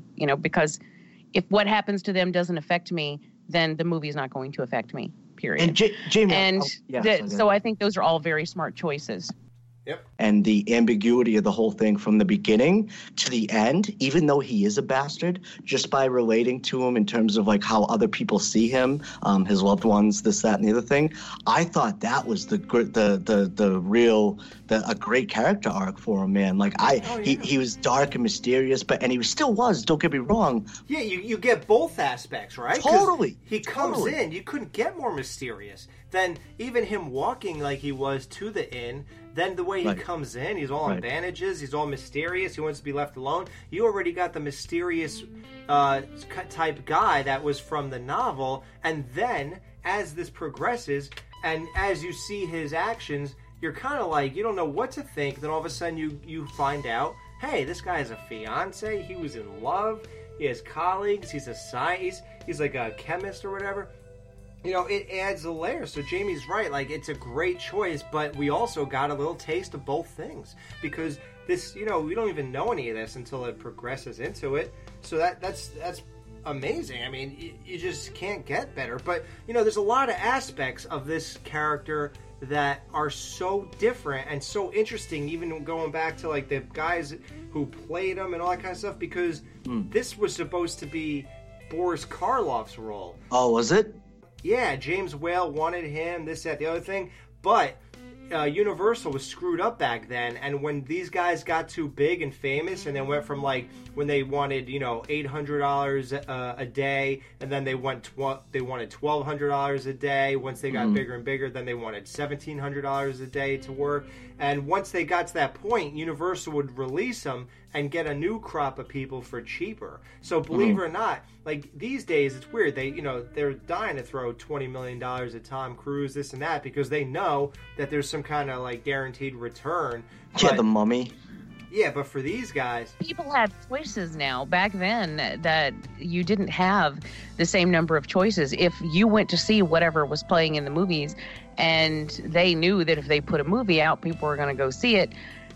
And the star power wasn't as important as it is now. I mean, because now you've got 30 different movies coming out, at the same time, and there's so much competition. You have to have that star power. Yeah, back then, obviously they were expendable. Yeah, I mean, they just didn't. They didn't give a fuck. It was like. I agree with that, but to a certain extent, you still get those surprises. Look at what Get Out just did at the theaters. And you're absolutely absolutely right. It does happen, but I mean, it's But that is still a name, regardless. Not a huge name, but it's what is it? Is it Gordon Peele? You mean which one? Yeah, but it's one of those. Yeah, it's still a name. So to speak to your point. Yeah, I mean It's just that, also, subject matter is going to matter too. I mean, we all the time, we will have independent films that come out and blow the shit down, like Paranormal Activity, that just blow the doors off the place and no one saw it coming. Right. So that does happen. But, when you have an action film or something like that, it's going to cost you millions of dollars to make it. The star. Hundreds of millions of dollars, and you have got to have a guarantee that people's butts are going to be in the seats. Right. So if you're making a Mission Impossible, you need a Tom Cruise. Yeah. Because it's too much of a risk not to have a built-in audience. You just can't do it. Exactly. I'll be honest with you. I love Tom Cruise in Mission Impossible, but when I heard he's in the Mummy thing, I feel like if they went a different route with that, that's the same thing with that Dracula movie, I believe. Dracula Untold. Exactly. Like, it's like, I'm so scared about the Mummy. I'm so scared. Right. And, Johnny Depp is going to be playing the Invisible Man. Oh, really? Oh, God. Is there anyone else that is out there that can work? What is with Johnny Depp, man? See, I'm not going to watch it just based on that. I have no interest. I am so tired of him. You know what, though? I can totally picture him doing the Claude Rains voice I can see him channeling that Claude Rains, because you hear it. I mean, you can hear it. And I kind of feel like that's where he's going to try to go with that. So I don't know. It could be interesting. I'm honestly more nervous about The Mummy than I am about because I wanted more of a Karloff mummy and less of a Brendan Fraser. Everybody wants less Brendan Fraser mummy. I did enjoy that film when it came out quite a bit, but I was hoping to go back more to the horror and less of the action. Did you see that scene that they released for The Mummy? Or the trailer? He's on a plane the airplane scene? Yeah, exactly. Really? We could tell where they're going with that one. With all these movies and stuff like that back in the day, that like I said, with this guy in particular, dude, the subtlety and everything like that, it really drew me in, the mysteriousness of it. So when you get actors like Tom Cruise and Johnny Depp or whatever, you really, and I know it's a different time, it's a different even movie universe now that they're trying to build. It's different everything. But I feel like when you use big names like that, it puts it to a whole other level to where I don't think you can achieve certain things. I think if they got just a damn good actor, I could see so many people doing The Invisible Man that could probably do a better job than Johnny Depp. Yeah. And I think it would be a better idea to go with somebody else so I don't want to say rely on. You don't want to associate Johnny Depp with this, why not have a new great actor or something, or just somebody who's done 1/10 of the amount of movies he has? That way we could identify. Get into it. Yeah, and have more of a suspension of disbelief. I'm going to be picturing him from fucking Lone Ranger, which I couldn't even, it's because he can't seem to do anything anymore without going so crazy fucking over the top and wearing a funny hat, and so it's just. Well, we saw how crazy he went in Tusk. I'm good. And and more recently, the same character in Yoga Hosers, which oh my God, was so bad. It was so bad. Do you believe I had to review that on Gary Hill's show? Remember that? Oh my God, it was so horrible. Yeah. I think his best performances now are caught on iPhones in his kitchen, smashing fucking wine bottles. I think that's about all he's good for. Is that what happened? Getting divorced. If he could just be normal, he has talent. I wish he could just be normal. It's like Tim Burton wormed his way into his brain and fucked him up. I don't know. I told you guys, I'm still upset about Tusk. How I always imagine that scene with him and Michael Parks, two of, some of the greatest actors, I think, and then to have it go down like that, I'm still mad about that. And that was a few years. That was 2014. That was three years ago. So I'm just But my whole point for saying that though is. You see Johnny Depp, well, you're not going to really see him that much, I guess. But when you see him in that movie, I'm sorry, but you're completely taken out of it. Same with Tom Cruise. You're thinking, oh, this is a Tom Cruise movie. This isn't a Mummy movie, So that was my whole thing. It takes you right out of it. It does. Yeah. But speaking of a real actor, just to wrap up the aspect of Claude Rains, he was one of 12 kids in the family, and he was 90% blind in one of his eyes because he was gassed in the war. What? Yeah, he had a whole thing, man. It's pretty crazy. It's funny. James Whale directed both these movies, and there are similarities between Frankenstein and The Invisible Man. And I don't know if you guys picked up on this. I think probably Jamie more than Dan, because she's more familiar. Jamie, did you pick up that there's a love triangle again? Kemp was interested in Flora. Just the same way that weird guy was interested in Colin Clive's future wife. Remember that? How he was comforting her way too much. That just seems to be kind of a staple in universe. Look at the Wolfman. You have that sort of thing going on there too. I think that was just a comic trope. Right. Yeah. He was so strange those last few days before he went. So excited and strung up. And yet he wouldn't say a word to explain. I've never seen him like it before. He was always so keen to tell me about his experiments. He meddled in things men should leave alone. What do you mean? Your father's a scientist, Flora. He's discovered more about preserving food than any man living, and Jack and I were employed to help him. That's a plain, straightforward job. It's not romantic, but it saves hundreds of deaths and thousands of stomach aches. What did you mean about things men should leave alone? He worked in secret. He kept a lot of stuff locked in a big cupboard in his laboratory. He never opened that cupboard until he barred the door and drawn them blinds. Straightforward scientists have no need for barred doors and drawn blinds. He cares nothing for you, Flora. Nobody will recognize her at all from what I'm about to say. This is going to blow minds. The girl who played Flora, her name is Gloria Stewart, and that was the fiance of Invisible Man in this movie. Yep. She is the old lady from Titanic. What? Can With you Bill believe Paxton? that? The scene with Bill Paxton? I think we're going to have like a 50 degrees of Bill Paxton before this month is over. You know what's crazy about that? I had to stop the movie and look at a picture of one of my friends. Dude, one of my friends, Emily, it's literally her doppelganger. They look exactly alike. It's scary. It's so scary. Face mannerisms and everything. Like, I had to stop the movie and I was taken out of it. I was like, wow, this is insane. But yeah, dude, that's crazy, dude. Wow. Yep. Now, Skeleton Crew is famous. Jamie brought it back in the last episode, the what the F moments.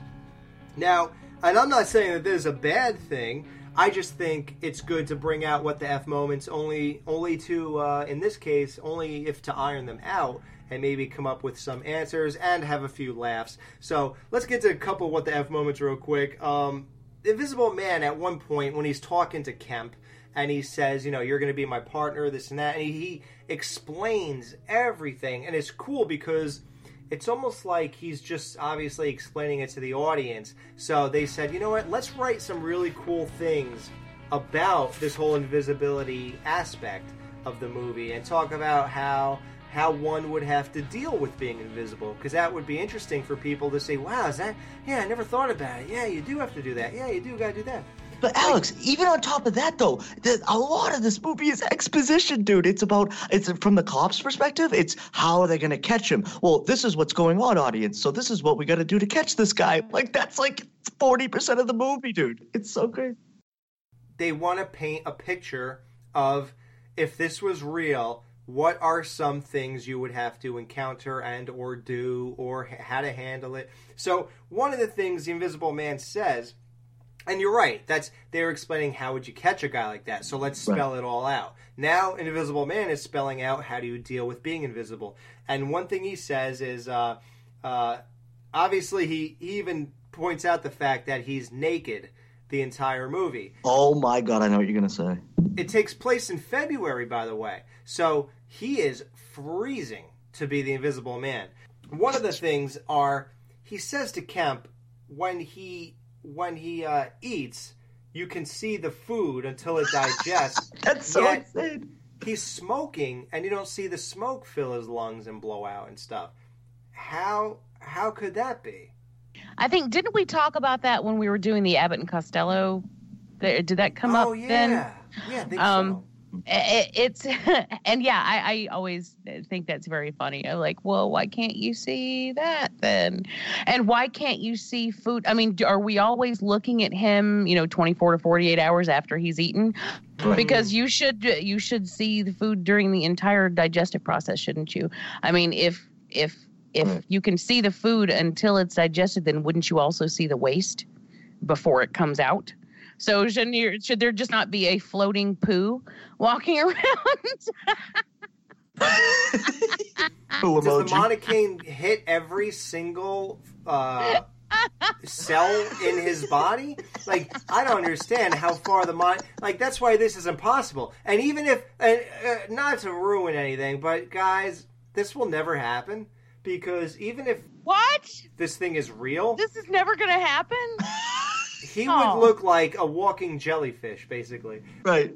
That's the funniest thing about it. Nobody's mentioning the fact that even though he's clear, we would still see the structure of the body. It doesn't matter. He would be a walking jellyfish. I'll say this. Do they ever explain what does he drink it? Is it ever? They eventually show something, maybe in the sequels, whatever, but they usually shoot it like heroin.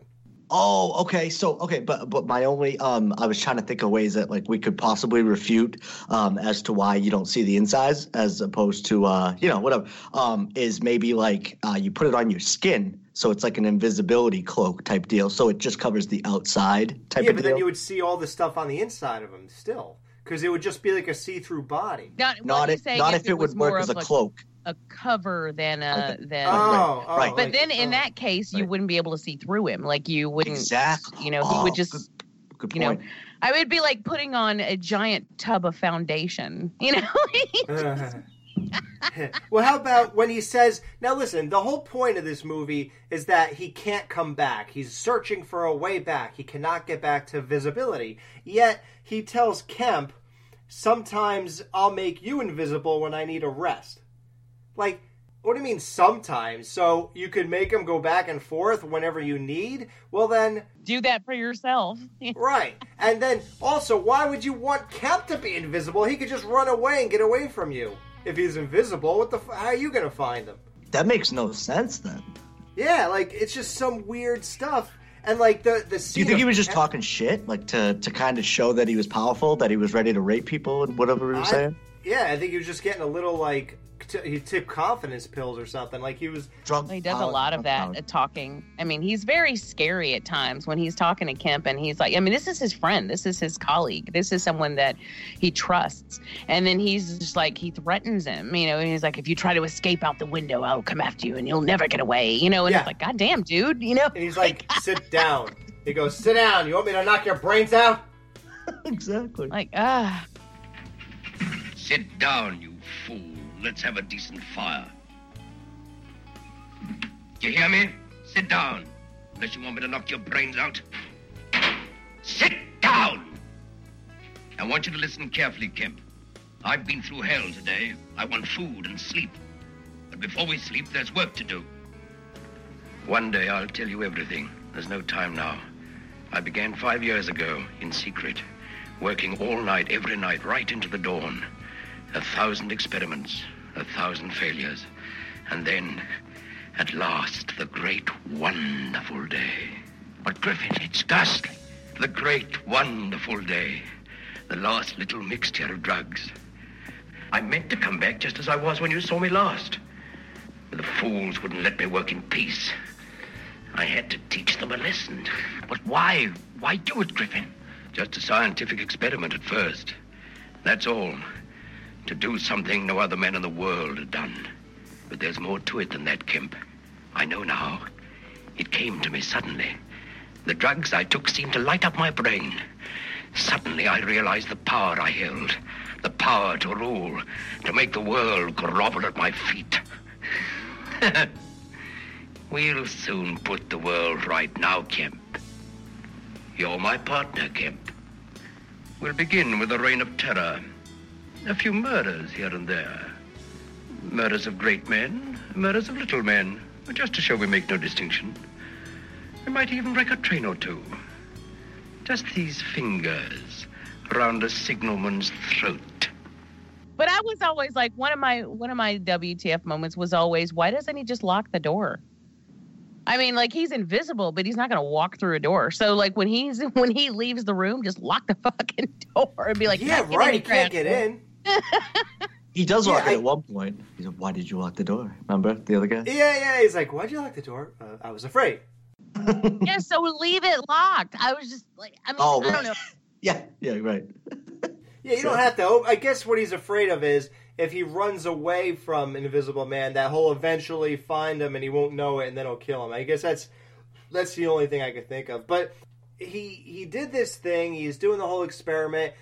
And it's basically to be known as the greatest scientist ever. People are going to have a bidding war just to get the potion he came up with and all that. Just to get the formula.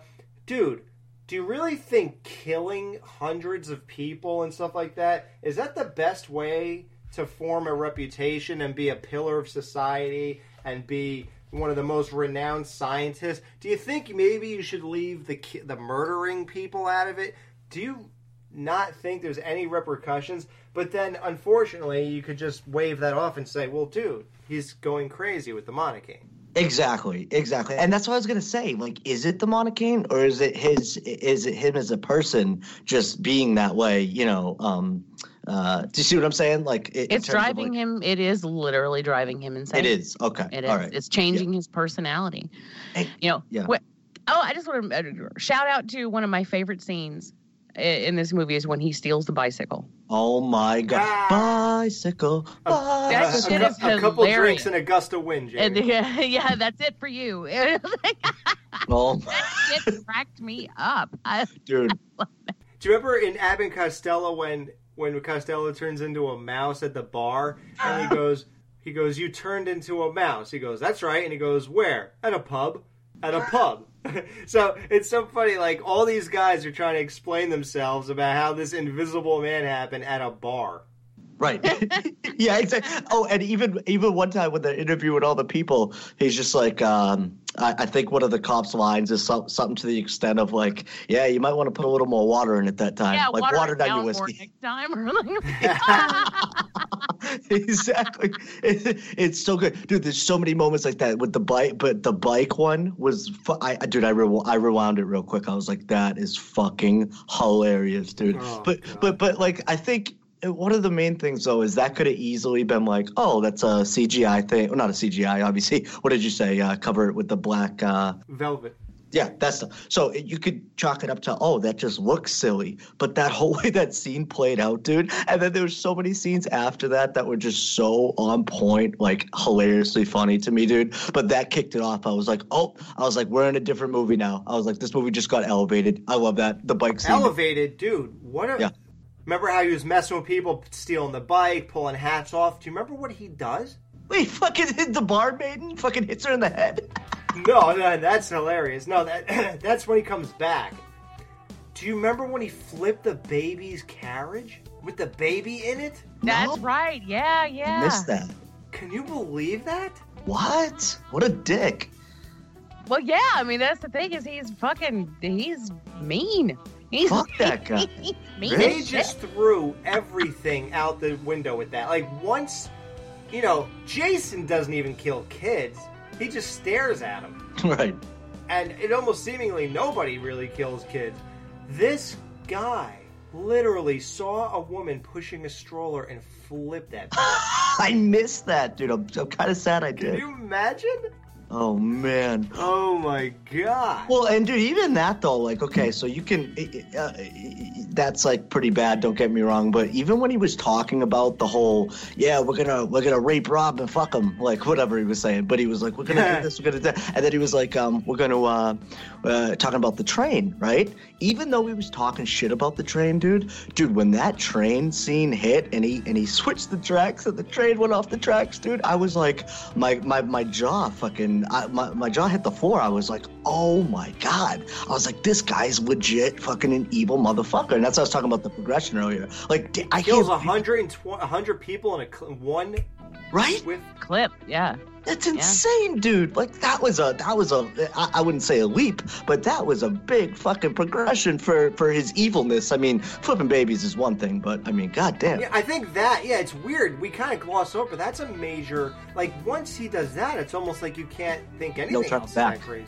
Yep. But this movie has probably the highest body count. Literally, you could even compare him to all the 80s slashers and stuff. This is the highest body count of any monster and or killer and or whatever you want to. What do you even call this guy? Because he's not a monster. He's actually just a regular guy.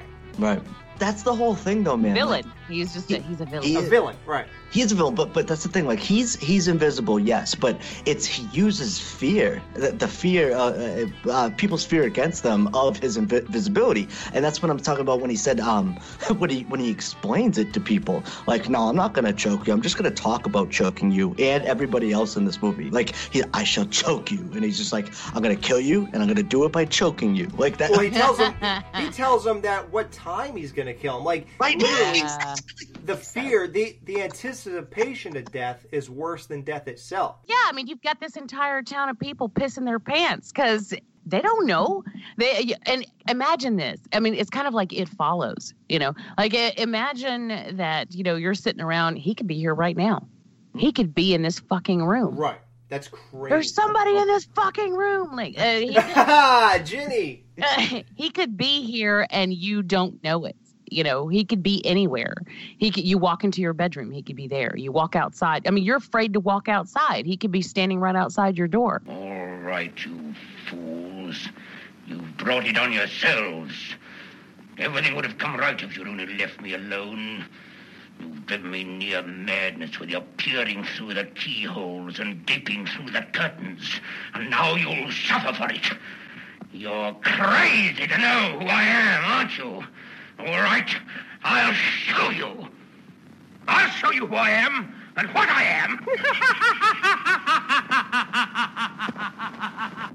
am. Look, he's all eaten away. Huh? How do you like that, eh?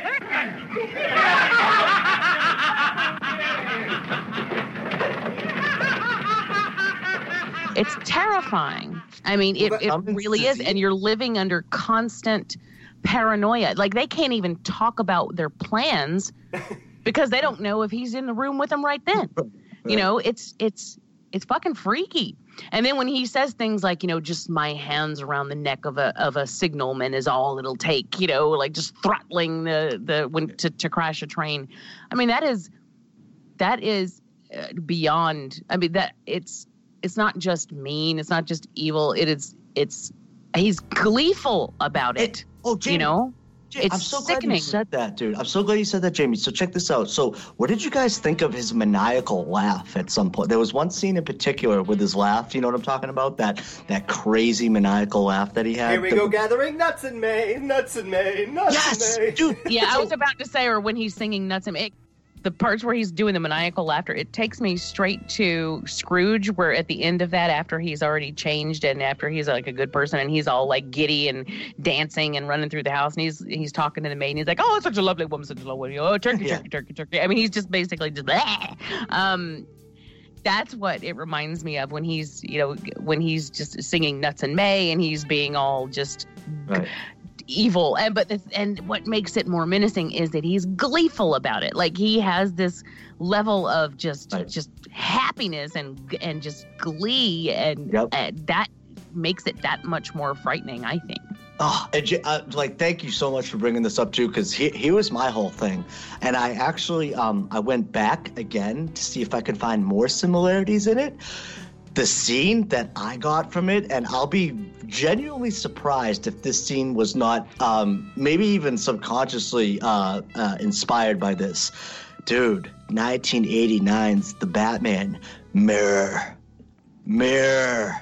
Jack Nicholson, dude, that it's when he's taking off those bandages and he starts laughing, it's the same thing. Wow. It's so good. He takes off bandages. Dude, it was like, oh my God. And then he starts laughing as he goes out. I was like, I don't know. It has to be inspired. Wouldn't that be cool if he took his bandages off and his head wasn't there? He was invisible. Yeah, right?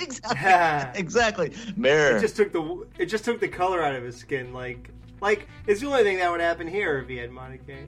Right, exactly. And so, but let me ask you guys a question, though. So, do you think, okay, that's one scene, and that's one movie that I found a similarity in. But do you think that that this movie, or this look, rather, because think about how many movies and characters this has inspired. Like, there was even one scene, dude, when he took off his glasses and you could see his eye holes or whatever. It looked like Baghead Jason. And then you got things like Darkman. You got, I'm trying to think of some other examples. You got so many examples of, what's that? The Town That Dreaded Sundown, even. His looks very similar. Do you think it's just the simplicity of that, or do you think that it's, like, somewhat, if not directly, like homage? Yeah, because that look is iconic, dude. It's scary. I think it's the same answer Jamie gave for why they remake these movies and all this. It's cheap. Right. And there's something, there is something menacing about anonymity and, a covered face. It's sort of, it removes the humanity.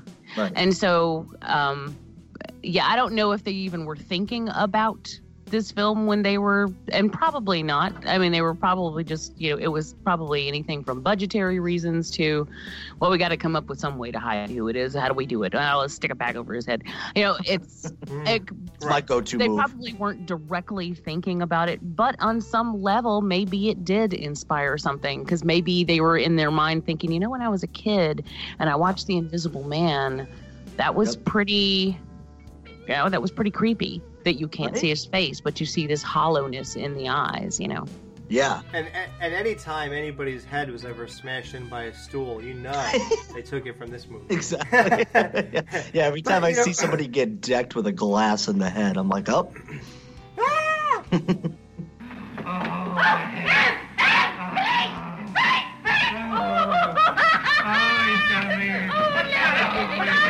He's a raving lunatic.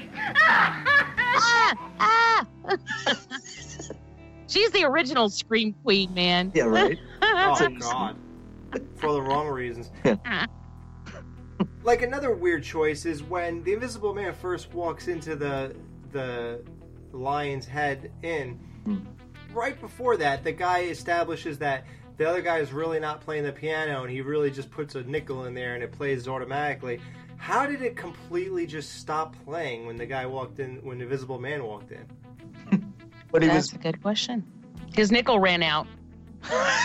Wouldn't that be funny if we heard, like, remember the jukeboxes always had the record scratch? Yeah, I know. There was a guy hiding behind it, and he unplugged it from the wall. Yeah, he's like, oh wait, this guy's weird looking. Let me stop this music. Yeah. By the way, that was the Reefer Madness moment I was talking about with the guy just right out the gate. I loved it. Yeah, I was picturing the piano player from Reefer Madness unplugging the plug when I said that. With his hair, and yes, exactly. Yeah, sort of a cross between him and the guy from Airplane, the giant Tylenol guy where he unplugs the runway lights. Yes, exactly. Surely you can't be serious. We talked earlier about one more thing about the pub when the guy accuses them of, wow, yeah, sure, Invisible Man, boy. You must have sold, this is pretty good for business, huh? Your place is known for having the Invisible Man, this and that. And he goes, do you think I would break my neck to sell a gallon of beer? Right. Yeah, the guy who got tossed down the stairs, right? Yeah, so, like, look at him. Why would he be making it up, you dick? Right. Like, he deserves to get his head smashed in. Well, and that whole thing, though, with the cops questioning people, what can we just zone in on this cop for a second? That the second-in-command guy, the fucking buffoon, the Oh, God, that hamming it up is so bad. It's so over the top, too, that, like, I'll be honest with you. So when I said about the bike scene, I was like, that's great or whatever. I was like, what's all this? Right? Exactly. Exactly. And then, Jappers. Yeah, what's all this? It's the stranger with the goggles. He's gone mad. He's assaulted Mrs. Hall and nearly killed her husband. There was the other one who was just like, he's like, oh yeah, he's upstairs. He's like, Like, he is hamming that shit up so bad. I'm about to serve him for Easter dinner, man. Like, it is unbelievable. That took me a minute to get. That was good. I liked it. Like, it's terrible, this cop with the hamming it up. But, there are a couple great choices that Whale did. Like, one of them is where Kemp's listening to the news about the Invisible Man. He's been seen. He did this. He did that. He did the other. He smashed this guy's head and he killed a cop. Right. And then all of a sudden, the radio turns off. And then the Invisible Man starts talking instead and fills it in. That's great. Oh my God. I'd be like, what the fuck? Yeah. This guy's in my house, right? Like, that is a jarring moment. This is the national station broadcasting this evening's news. Remarkable story from Country Village. The police and doctors are investigating an astonishing story told this afternoon by the people of the village of Iping. It appears that a mysterious disease has broken out, infecting a large number of the inhabitants. It takes the form of a delusion that an invisible man is living among them. Several people have been seriously injured, probably through fighting among themselves and their belief that their opponent is an invisible man. The whole village is in a state of panic, and everyone deserves the fate that's coming to them. Panic, death, things worse than death. Don't be afraid, Kemp. It's me, Griffin. Jack Griffin. It's moments like that where you think that was one of the initial ideas that they had with this. And I'm sure that's some stuff like that's in the book, but we talked about playing on that fear of whether he's in the room or not. I feel like that had to have been one of those initial ideas that they were just like, that this whole character was based on. Like, we got to use that. And we're just capitalizing off his ability to and do it's that. so effective too, man. Like, you felt that eeriness of it, dude. Like, and it's so easy to be, for me anyways, guys, like, it's so easy for me to be taken out of these movies because, you know, like, even in those beginning scenes, that Flora girl, overacting in certain instances. And oh yeah, she wasn't a very good actress in the beginning. exactly. And even when, you know, even I don't want to call it overacting, but, you know, that flamboyant way of going about it. Like I said earlier, I liked his subtlety. He wasn't always subtle when he was talking about raping fucking people and stuff like that. So that's not what it's all about. But what I'm saying is, like, oh my God, like, the choices that they made in this movie to get those scares, and like I said, like, not like today's scares. They're not jump scares. They're just creepy, like, ideas that are explored. I loved it, man. I love that scene. Yeah. Yep. Now the Kemp turns on him.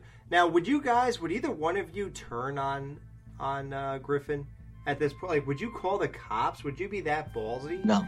Or would you just, like, what would you do? Like, Jamie, if you were trapped in this situation where Griffin's in your house, he's invisible, you don't know if he's behind you, if he's here, there, the other thing, he has all this power, you know he's clearly crazy. I don't know. While I was watching and I was thinking about it, I was like, well, what if I stood by the door with a bedspread, and then when he walked in the room, I covered him with the bedspread and then tied him up, you know, and or smashed his head with a bat or something. Oh, that's right? probably easier. Oh, except I can't see him, so, you know. No, you could. How about you just put a bucket above the door, like the old thing, and then fill it with paint or powder, and then just when he opens it falls on him, then hit him in the head with a bat. I would have to hope that I had paint or powder in my room, I guess. Right. We all know the damage a bucket can do. Oh, so what if you hit him in the head with a red bucket? A red bucket. Shut up, Home Alone 2 right there. I was thinking, I find some way to tie him up and then I call the police. Right. You know, I Right. wouldn't. I would be too afraid to do it if he wasn't contained. I don't know. I mean, that's a frightening thing because he could just take off all his clothes. I mean, he gave him a courtesy of dressing while he was talking to him at times, you know, and that was Right. nice. But then all he has to do is take off his clothes and you don't know where the fuck he is. So I wouldn't do anything unless I had a way to contain him first and be absolutely sure that he couldn't get to me or get away.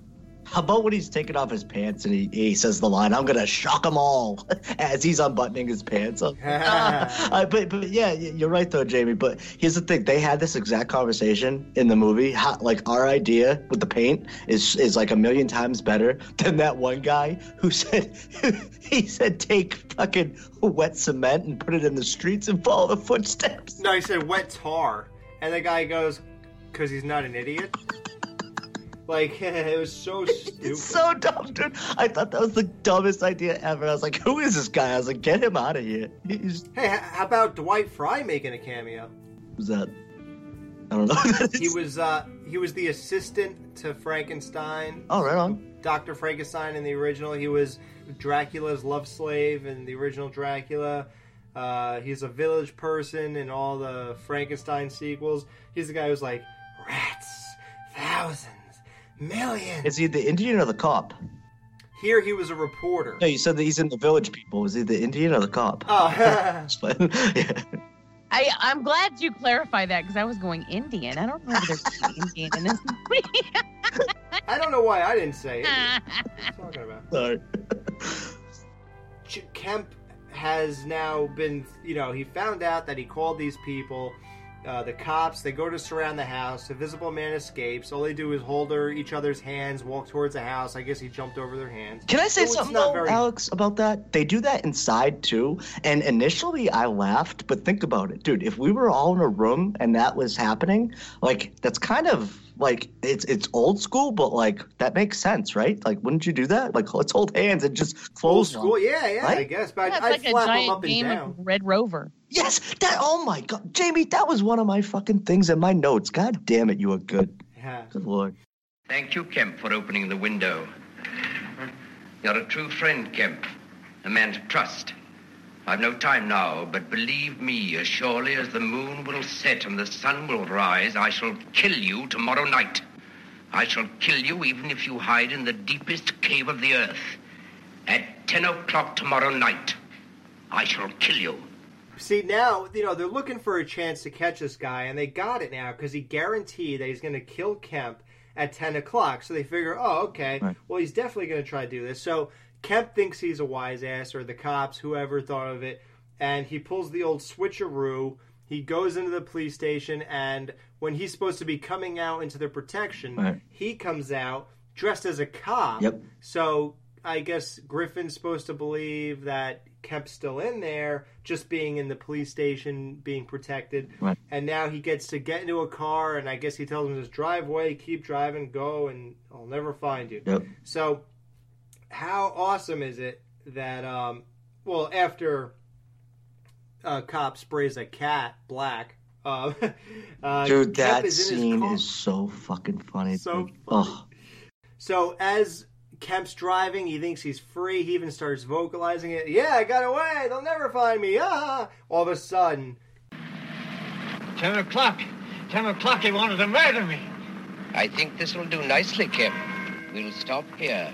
Guess who was sitting in the car? Now, if I was Kemp, that's how stupid he is, I would have felt around inside of the car to see if anybody was in there. Yep. He didn't even think of that. I mean, Griffin's just hanging out there in the nude, driving with him, and he says, here I am, Kemp. I told you I was going to kill you. And blah, blah, blah, blah, blah. Yeah, he pulled the Annie in Halloween. Just hopped right in. Yeah, exactly. Yep. So, what do you guys think? Again, brutal, man. I mean, think of the deaths. Getting your head smashed in, the baby flip, the train accident, and now this, like describing even the death. I hope your car's insured, Kemp. I'm afraid there's going to be a nasty accident in a minute. A very nasty accident. Griffin, I'll do anything. Everything you ask me. You will? That's fine. Just sit where you are. I'll get out and take the handbrake off and give you a little shove to help you on. You'll run gently down and through the railings. Then you'll have a big thrill for 100 yards or so till you hit a boulder. Then you'll do a somersault and probably break your arms. Then a grand finish up with a broken neck. Oh my God. And if I was Kemp and I was sitting in that car, I'd be like, I cannot believe this is going to happen to me in like 10 seconds. Yeah, he was like, I was standing right next to you in the police station. Now I'm going to choke you. And then he does it. Like you said, it's all about that anticipation of it. Patient of death. Yeah, it's kind of crazy, dude. Yeah, I thought it's very creepy, man. Very, very creepy aspects to this character in this movie. Yeah. Well, goodbye, Kemp. I always said you were a dirty little coward. You're a dirty, sneaking little rat as well. Goodbye.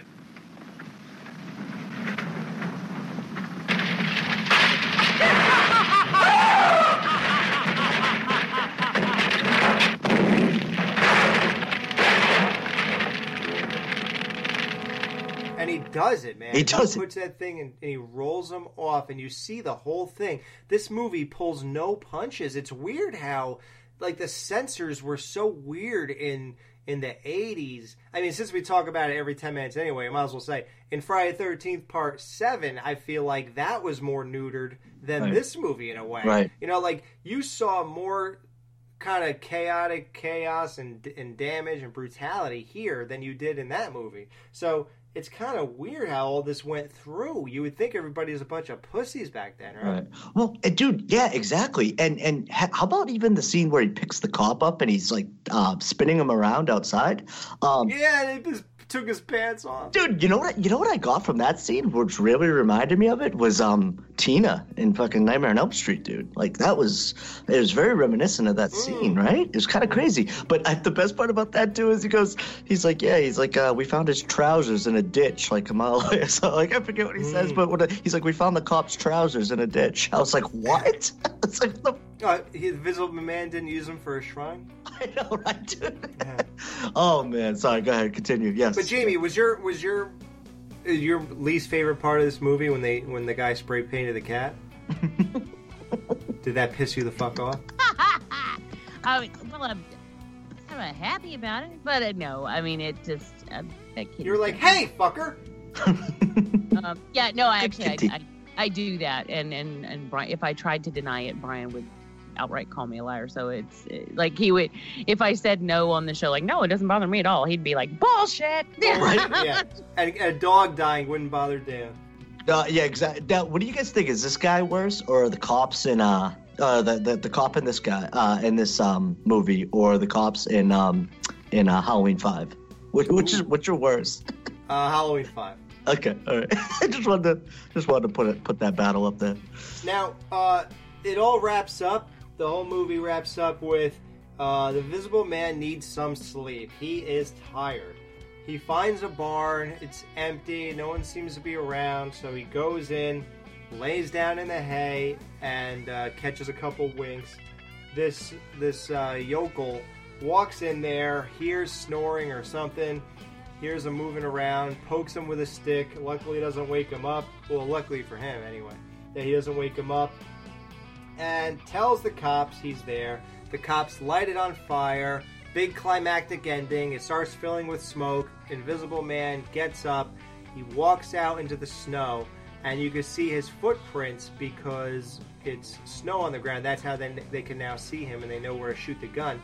Now, I hate to break this. It's a what the F moment. I hate to kind of put this in people's heads, but there's a major problem with this scene. If the Invisible Man is naked, why are the footprints that of somebody who's wearing shoes?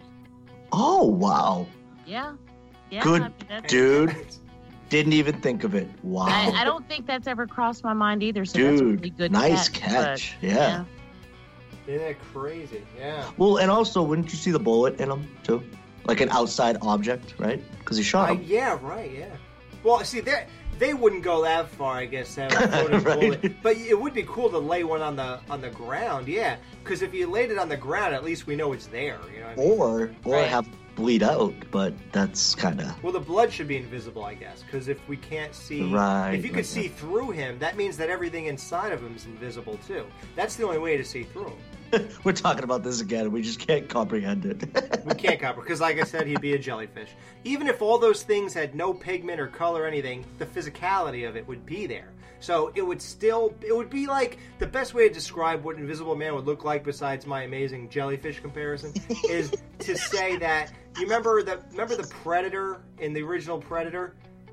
His invisible cloak, you still saw that kind of thing, because you can't just disappear. Right. You just can't. And there really are those in real life, and they've been developing them for years for the military. But what it is reflective, so it reflects everything around it. So that Predator thing is more indicative of that than anything, because like you can see the outline, but it's really just like you can't see through the Predator, but what it's doing is reflecting everything around it. Do you see what I'm saying? Like yes, yeah. So you're given the illusion of seeing, especially it would work in a place like the jungle. The jungle, right. where everything looks the same. Exactly, and that's what they were going for in Predator, and they really do have those in real life. Like, and I don't know. Obviously, I haven't seen it, but like in the military, they develop stuff like that, and they did reference Predator, and I was like, that's exactly what that is. So it is. Yep. He would distort anything he walked in front of, basically. The Invisible Man could never be what he is in these movies. He would distort anything that was behind him. Totally. So that's what I mean by the jellyfish. Yep. So here's the big ending. Like, he's laying in bed, the bullets hit too many vital organs or whatever, and he is not going to make it. So Flora's there. He's at the bedside. Now, Jamie... You're a girl, right? I just had this because I said that like 20 times on the show. Last I checked. Yeah. And you said that as the response about 20 right. times.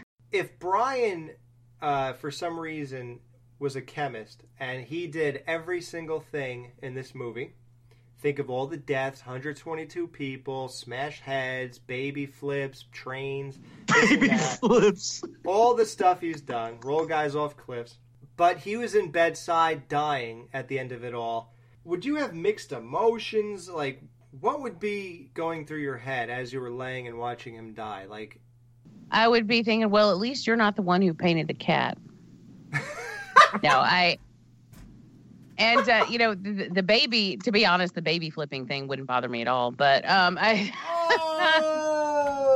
Everyone already knows that. You know, it's just like, yeah, whatever, baby. But But the cat now, don't fuck with the cat.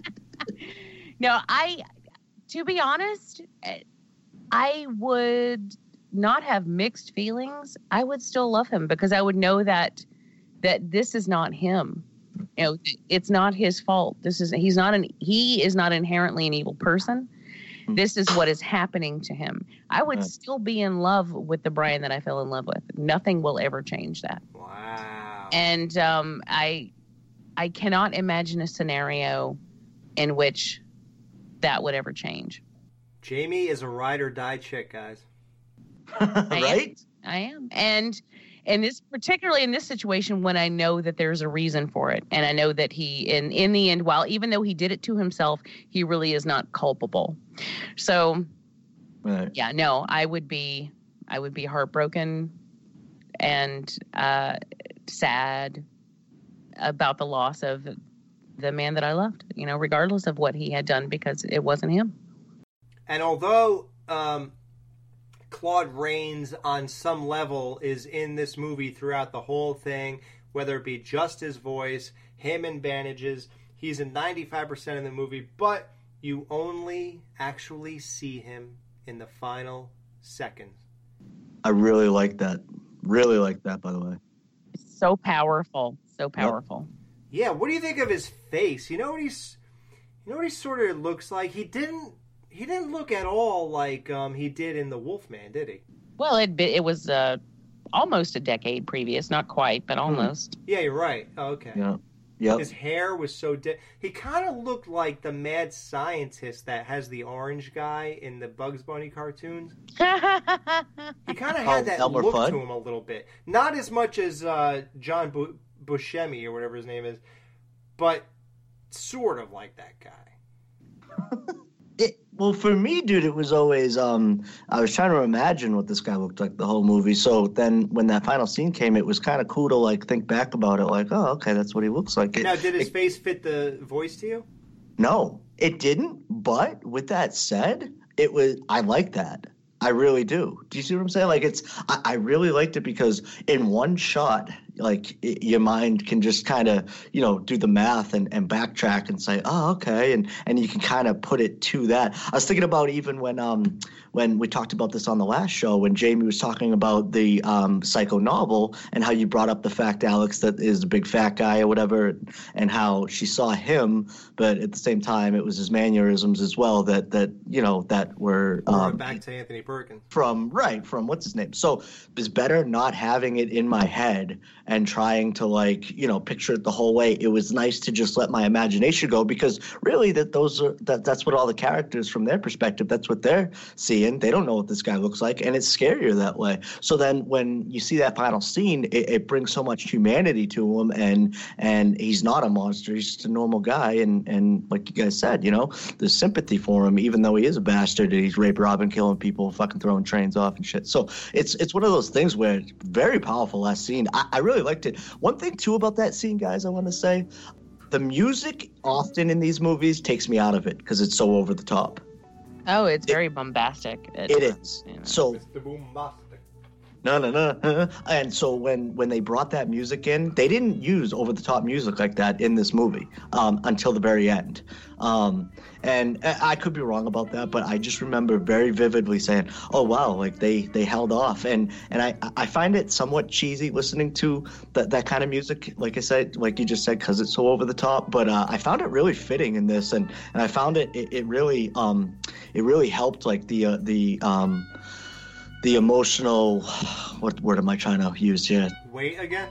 Yeah, exactly. So what they were trying to for, yeah. So it's I thought it was great, man. I thought in one scene it really conveyed a lot, and it was cool to think back about the whole movie and try and picture that and all that kind of stuff. But dude, what a great movie though. Thank you guys for recommending this to me, because like I said, I'd be so blind as to like where to start, what to watch, and you guys know all this stuff, and when you naming all these names, I'm just like, who? Like I don't know. Well, dude, how cool is it? Now you're not going to go through your life like so many people who never gave these movies a chance, don't know what we're talking about, assume they're boring. You can never say that now. You'll say, no, I know what the fuck I'm talking about. I know what that is. We think I don't know what the fuck. Son of Dracula is? Of course I know that. You don't think I know what, So how cool is it that now you get to kind of wear that badge of honor in a way? Like, you know the foundation of horror. And I say it all the time. I think it's important. You have to know where we come from. You need to. I think it's important anyway to attempt to be a well-rounded horror fan. Why wouldn't you? If you love horror as a genre, why wouldn't you be interested in seeing its beginnings? Why wouldn't you care about where it came from? That's what I love, is watching the evolution of it. Yeah. Thank you guys. Thank you guys for turning me on to this shit. This was top notch, dude. Yeah. For real.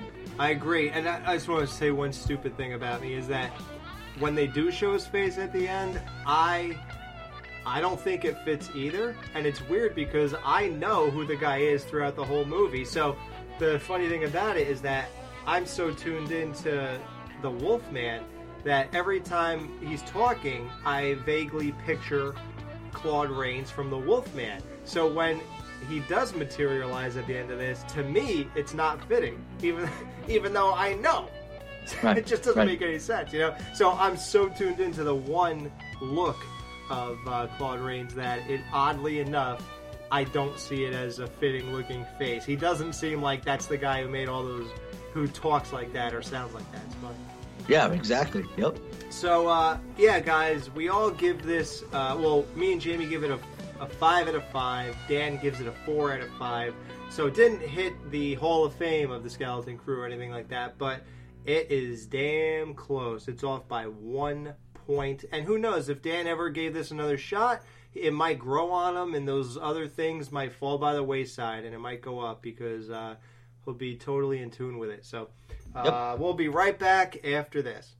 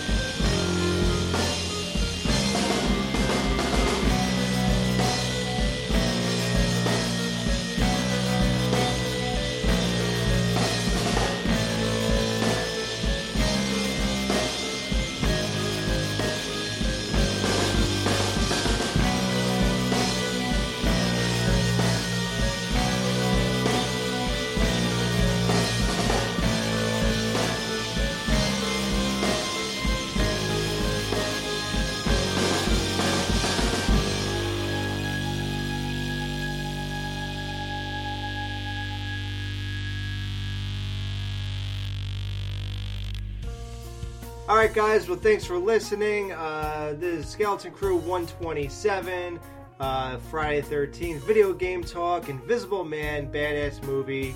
Yep. Thanks so much, Dan. Glad you liked it. Jamie, glad we got to relive this movie. Absolutely, dude. Glad to be back, man. And I can't. I had so much fun on this episode, and honestly, I can't even wait till the next one. So yeah. Yeah, me too. And I'm glad we finally got to cover this. Of course, now I think we've talked about all of at least my top 3 Universals. So that makes me happy. We are fulfilled. All right, guys. We'll be back very shortly with a very cool, surprising show we have for you in a little bit. So stay tuned, and we'll see you then.